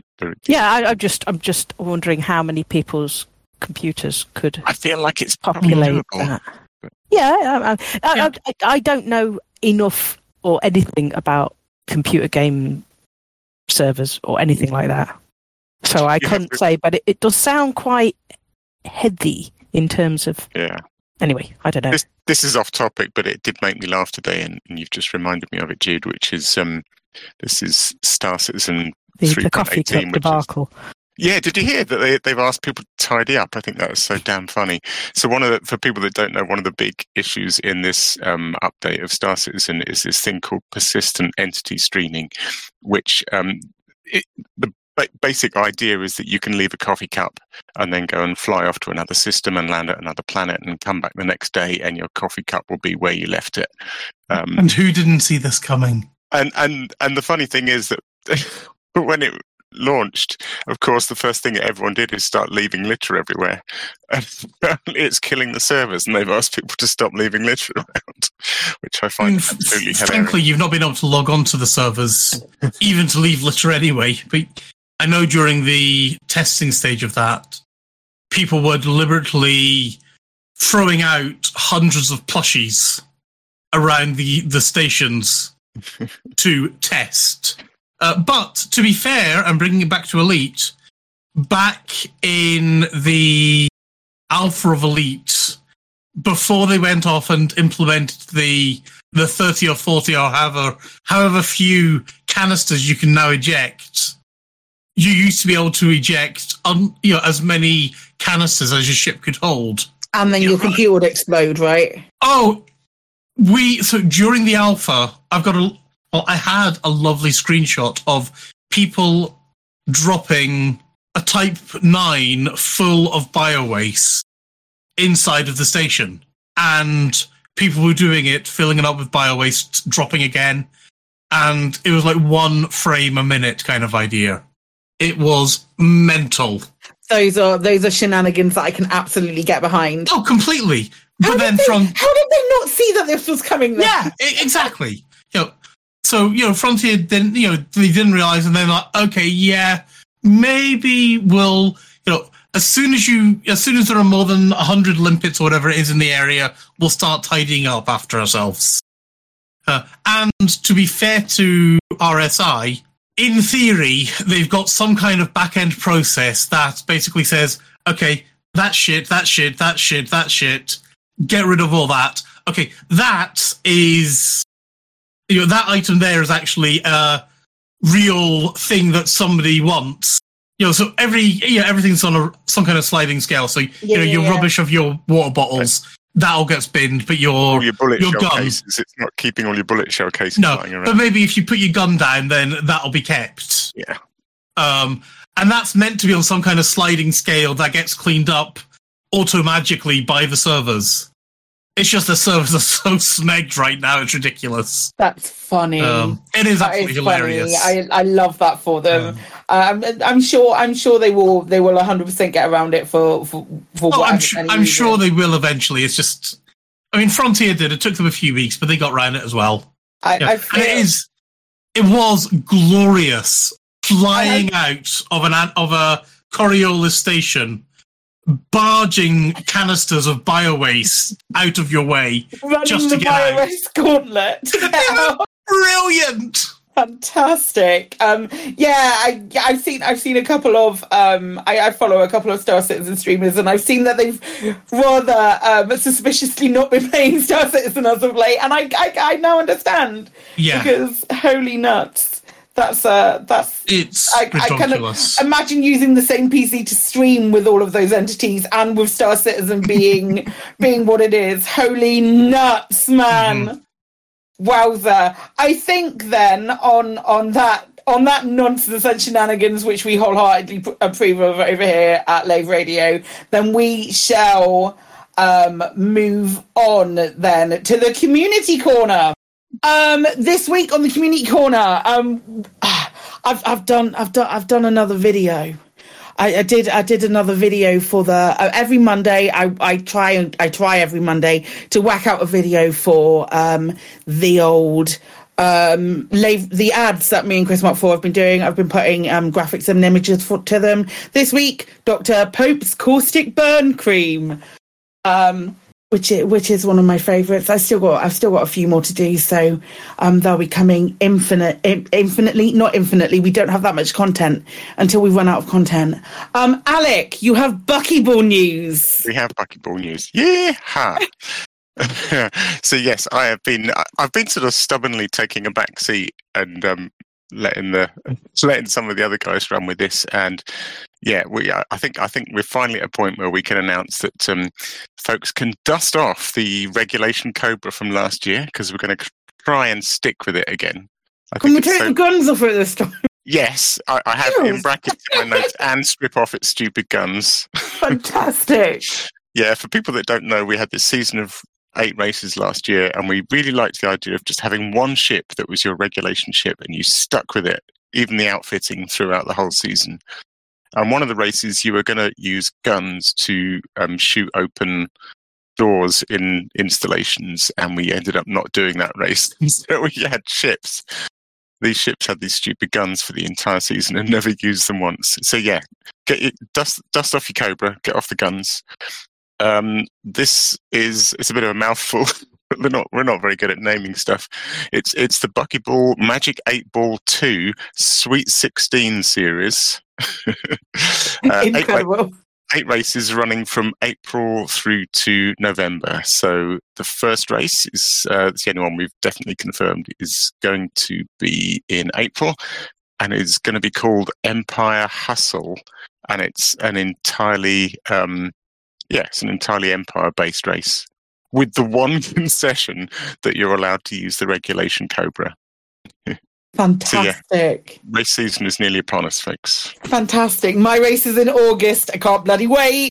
Excellent. Oh man, I need to start working on that, because otherwise I'm going to forget, and it's going to be August, and I'm going to be like, oh shit, we're doing the Barreco run. Yeah, that our community corner is a little bit sparse today, but that's it. But I'm very much looking forward to being in the 1 Point Club until I'm not. This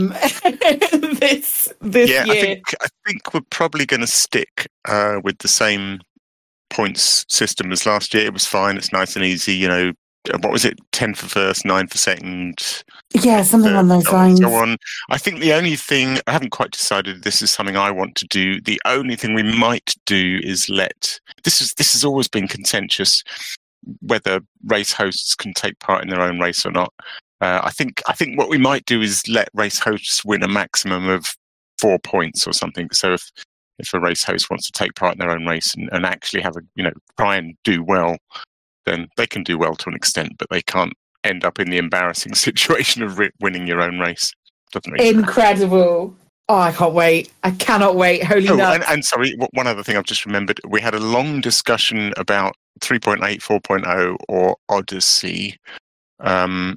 And it really reminded me of the discussion we had earlier in this show about CGs, and at what point do you say, oh, for God's sake, just, So what we're going to do is we're going to basically say, we're going to sort of promote using Horizons 4.0, which everyone has access to. Mm-hmm. For space races where, there's no planetary stuff whatsoever, we'll let people run with 3.8, so people can still play on console if they want. Where there's planetary stuff, we haven't decided yet. I'd quite like to do an SRV race because I like that stuff. Yeah. Then we'll stick to Horizons 4.0 planets. We won't go on Odyssey planets for exactly the reasons we discussed earlier. We just feel it's a little bit unfair, particularly where this is just a fun race series, to insist that people shell out 25 quid for the ability to take part in a race. Are Horizons 4.0 planets the same as Odyssey 4.0 planets, though? At my understanding, I could be wrong, is that if you have Horizons 4.0, you can't land on thin atmospheric planets. Yeah, that's true.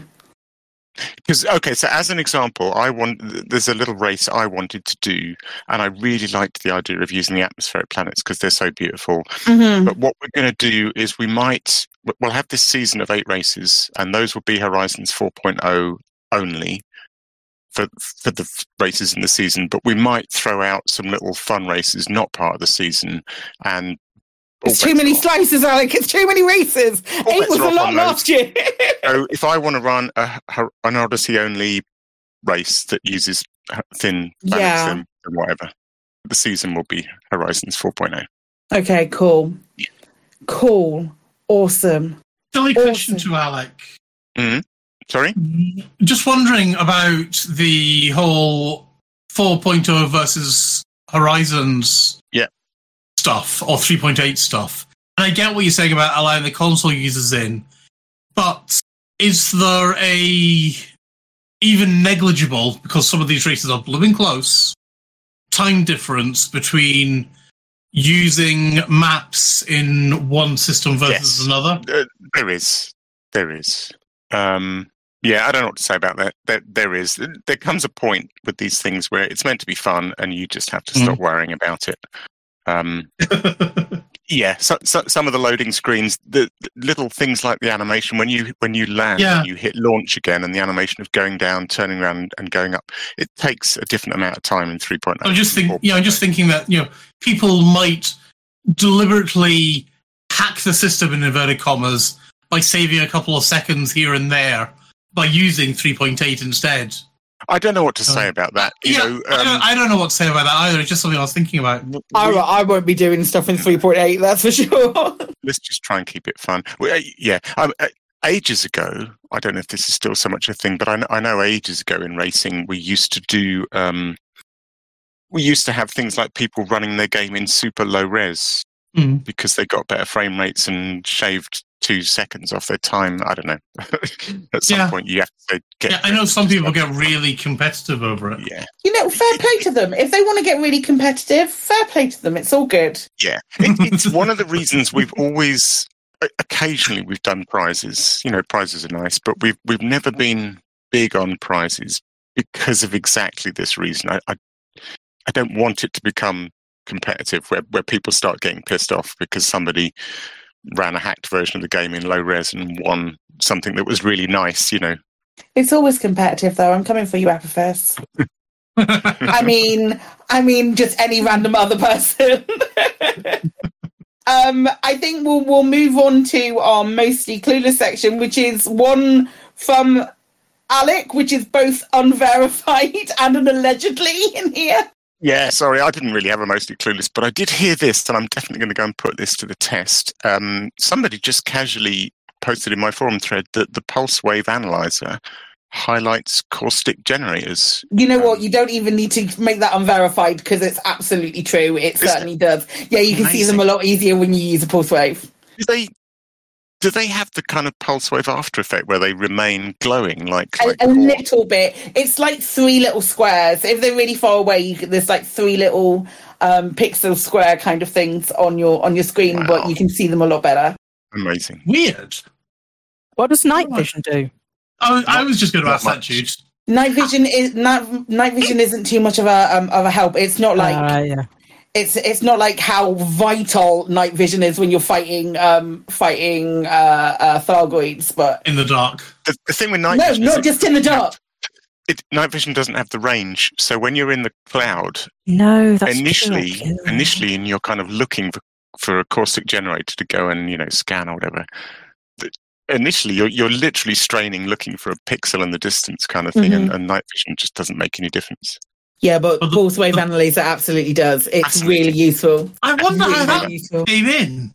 I wonder how that worked, because Pulse wave analyzer is the thing that we use for mining, isn't it? Yeah. So when you use your pulse wave analyzer, it highlights every single rock and then makes the nice ones. The nice ones are like a yellowy orange. Yeah. But the other ones are just like an orangey orange, aren't they? No, the other ones are just blue. So when you use your pulse wave in a maelstrom, you can it picks out the caustic generators as if they were a very small asteroid. I really hope that feature is kept. Yeah, I hope so as well. It's not patched out. That's great. It's really helpful. So we can cross out unverified on there because I have done it. It is verified. It is truth. And there's no allegedly about it either, I guess. No allegedly. It works. It absolutely works. So we're getting to the business end of the evening. Anybody got any other business that they wish to share, or now forever hold their peace? I will very quickly thank Atris for sending me a mug that I won when I was shooting Thargoids with the truckers the other week. Thank you very much, guys. It's much appreciated. Oh, beautiful. What a wonderful segue, because, our sister station, Hutton Orbital Radio, they broadcast on Thursdays from 8:30 p.m. You can tune in at twitch.tv/Hutton Orbital Truckers, or for just the audio, you can do so at radio.forthemug.com. For the discerning commander who likes a little bit of CQC action, you can check out the CQC Discord at discord.me/Elite Dangerous CQC. We're also giving shout outs to the following Elite Dangerous podcasts who have appeared over the last year or are standard regular contributors. That's the Guard Frequency, who do other space games, and our friends over at Loose Screws. Following this, we have the latest Galnet News Digest, as provided by Commander Witherspoon and the beautiful, effervescent Commander Beetlejude. Thank you to those who have chipped in on Twitch chat and our in-game commanders. Who have we had? We've had Andy Sharp 42, Siberius, William Solo, and Rich 1986. Rich. Fantastic. Thank you very much. And special thanks to Commander Takoso, JN Trax, and Alan Stroud, who created the music used on the show. That is it for another episode of Lave Radio. If you would like to get in touch with the show, then you can email info@laveradio.com, hit us up on facebook.com/laveradio, tweet at Lave Radio, on Twitter, toot at Lave Radio at spacey.space on Mastodon, or you can join our Discord server by going to discord.io/Lave Radio. We also have a TeamSpeak server where commanders can come and hang out and chat, which you can find at teamspeak.laveradio.com. Do get in touch if you have any questions or if there's anything you'd like us to discuss in a future episode. Lave Radio is recorded live on a Tuesday evening at 8:30 and streamed out at laveradio.com/live. Thank you to Alec. Thank you. Good night. Thank you to Ben. Night, Si. People listen to this at any time during the day, so saying good night might really piss someone off in the morning. Morning, Si. You get any coffee? Oh, I mean, I'm going to need a lot tomorrow. Thank you so much to the absolutely beautiful, wonderful, excellent Beetlejude. Where can people find you online? Oh, I don't know. I've got a YouTube channel. You could, I don't know, to be honest. I'm around. You're on YouTube. You're on Twitter. You're in places. Yeah. Thank you for having me anyway. Yeah, it's been an absolute pleasure and well overdue. Friends, thank you very much to today's tech specialist, who was Commander Ventura. No problem. Thank you, Norm. Excellent, excellent. So until next time, commanders, fly safe. And if you can't do that, fly dangerous.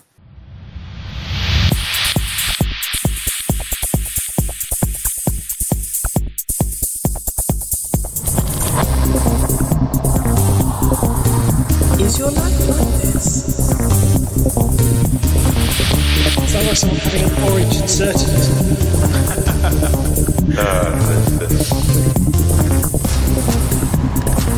Need a safe word. Space can be done.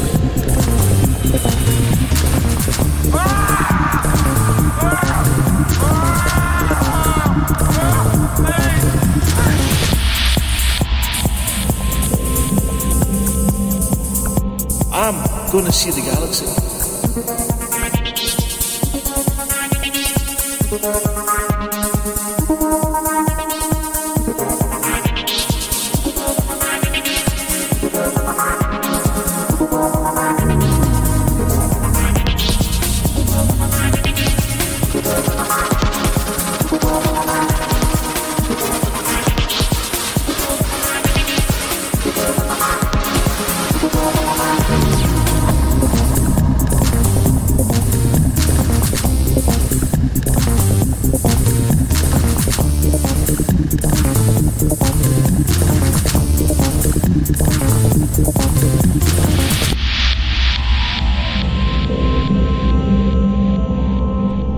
Ah, damn it. No worries, guys. Hold the fort for 2 seconds. I'll be right back.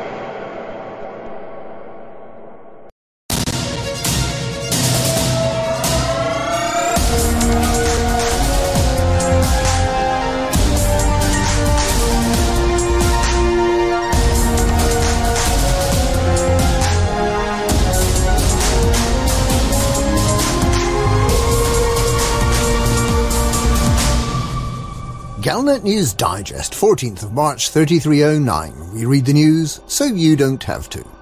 In this week's news, we look at the energy surge at the heart of the Thargoid maelstroms. But before that, we consider President Hudson's future, we get ourselves some caustic sink launchers, and we visit the Indra before it leaves Ceres Tarn to fight the Thargoid invasion.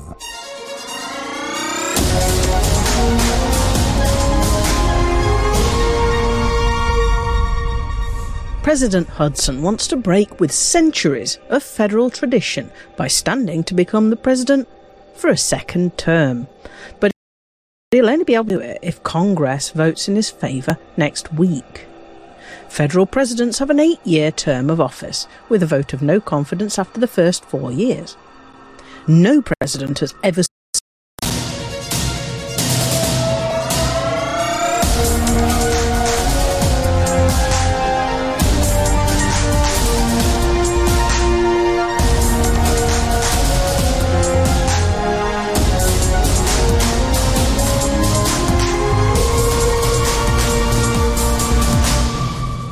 Galnet News Digest, 14th of March 3309. We read the news so you don't have to. In this week's news, we look at the energy surge at the heart of the Thargoid maelstroms. But before that, we consider President Hudson's future, we get ourselves some caustic sink launchers, and we visit the Indra before it leaves Ceres Tarn to fight the Thargoid invasion.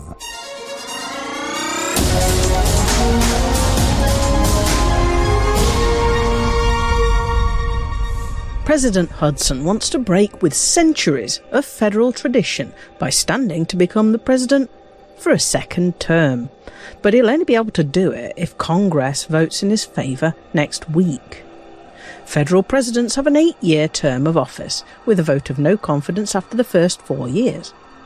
No president has ever served for more than 8 years, and there is concern that if Hudson is allowed to set aside the 700-year-old 77th Amendment, it might pave the way for future dictators. Hudson came to power following the sabotage of Starship One and the temporary loss of the then Liberal President Jasmina Halsey in May 3301. Hudson won a vote of no confidence against acting President Felicia Winters and was sworn into office on the 2nd of June 3301. His 8-year term is up in just 10 weeks, and the decision whether to let him stand is likely to have a far-reaching impact on the future of the galaxy, and not just because of his policies. None of the superpowers have seen a change of leadership since 3301. A year in which first Hudson came to power and then Emperor Orissa assumed power following the abrupt death of Emperor Hengist in October that year. If re-elected, Hudson will be president until 3317, and the other leaders seem likely to be equally long in office. In June 3307, Alliance Prime Minister Edmund Mahon was elected for a second 6-year term, the first Prime Minister ever to be re-elected. So, it'll be another 4 years before he's at risk again. Emperor Orissa is good to remain emperor indefinitely, as long as she can avoid a knife between the shoulder blades from impatient relatives. It's perhaps worth remembering that the Imperial Eagle was released in 3301 as a memorial to the recently deceased Emperor Hengist, a memorial to what is still the most recent change of power. It's been that long. If President Hudson loses the vote, or if he loses the presidency to either Shadow President Winters or to outsider Zachary Rackham, it will be the first time any of the power play leaders will have suffered such a setback. For that reason, the betting must firmly be in favour of Hudson winning next week's vote and remaining president, effectively, forever.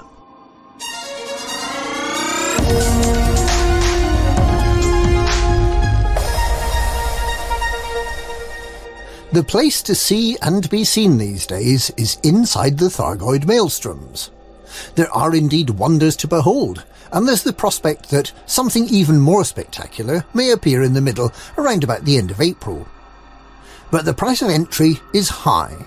You really can't get by without at least one, preferably 3 or 4, caustic sink launchers. These little wonders suck up all the green goopy nastiness emitted by the caustic generators and let you spit it out when they're full.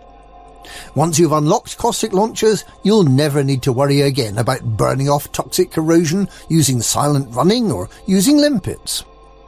The caustic sink launcher is a modern miracle, a massive step forwards in the arms race against the Thargoids. To get one, you need 2 types of material, caustic shards and corrosive mechanisms, which you can only get by scooping them up inside the maelstroms, typically from the very caustic generators you're trying to protect yourself from. You also need 5 caustic tissue samples, which you get by using a xenoscanner and research limpets on the caustic generators. You need to wait an uncomfortably long time for the research limpet to do its thing to get even one of these samples, which is not a problem if you already have a caustic sink launcher to keep you safe. The answer to this conundrum is to find a fleet carrier that's selling caustic tissue samples. You can then take them to the nearest megaship and use them to unlock those sweet, sweet caustic launchers. Then you take a quick trip to visit Ram Tar and get the ammo clip size increased from 4 to 7. With 4 of these things fitted to your ship, you can easily spend an hour or more in the maelstrom, in relative safety as long as you dodge the caustic generators and the rather preoccupied Thargoid interceptors, which will probably only notice you if you bump into them. But what is at the heart of the maelstrom? Stay tuned.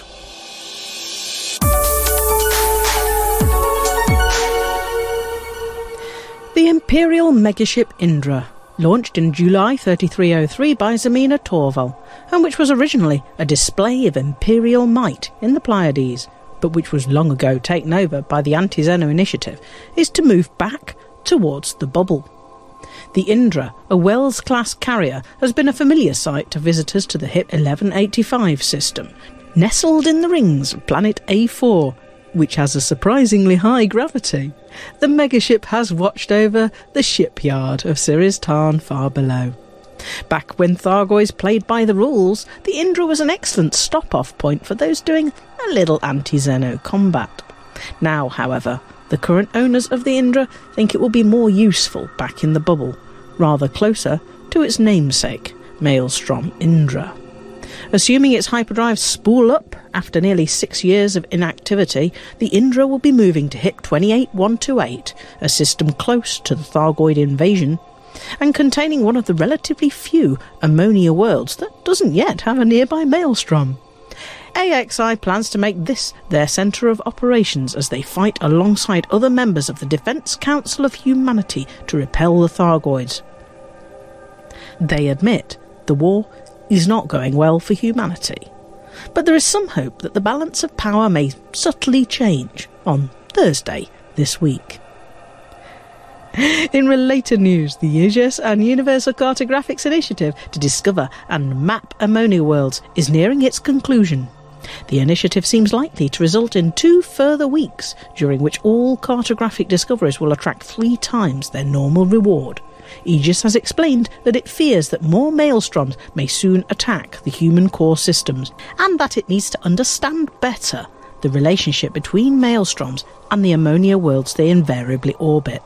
Perhaps Sirius Atmospheric's plan to terraform ammonia worlds wasn't quite as daft as it originally sounded.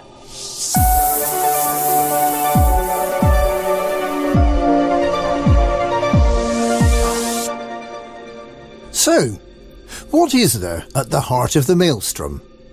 If you haven't already visited and you want to experience it for yourself, you may want to stop watching now. The outside part of the maelstrom is rather uninspiring, with a muddy brownish-green fog full of caustic generators that squirt out green nastiness. There are also occasional Thargoids wandering around and checking on the consistency of the caustic fog. But as you get towards the centre, you begin to see a dull red crackling cloud. This core seems to charge up the closer you get, with dozens of lightning bolts fizzing over the surface. It gradually gets paler, with a whiteness showing behind the red clouds and strange shifting shadows. And then, very suddenly, an enormous energy pulse races out at incredible speed, and your ship's carried away far faster than any interceptors or Thargon swarm. The tidal wave of energy, fun though it is the next hurdle we need to surmount if we're going to get to the heart of the maelstrom and to finally uncover its secret. Will we need unclassified relics to build an energy tidal wave neutralizer? Or do we need to develop stealth technology so we can sneak past this rather impressive burglar alarm? It's probably something Ramtar, Ishmael Palin and Aegis will sort out. Although there's an outside chance that Azimuth Biotech will attempt something useful, or that the currently absent one-time test subject Xiaojin Ai will rock up with a means of mind-controlling the Thargoid defences. If you want to be ready for that new technological advance, whatever it is, you'd better find some time to sort out those caustic sink launchers. After all. And that's this week's Galnet News. Galnet News. We read the news so you don't have to.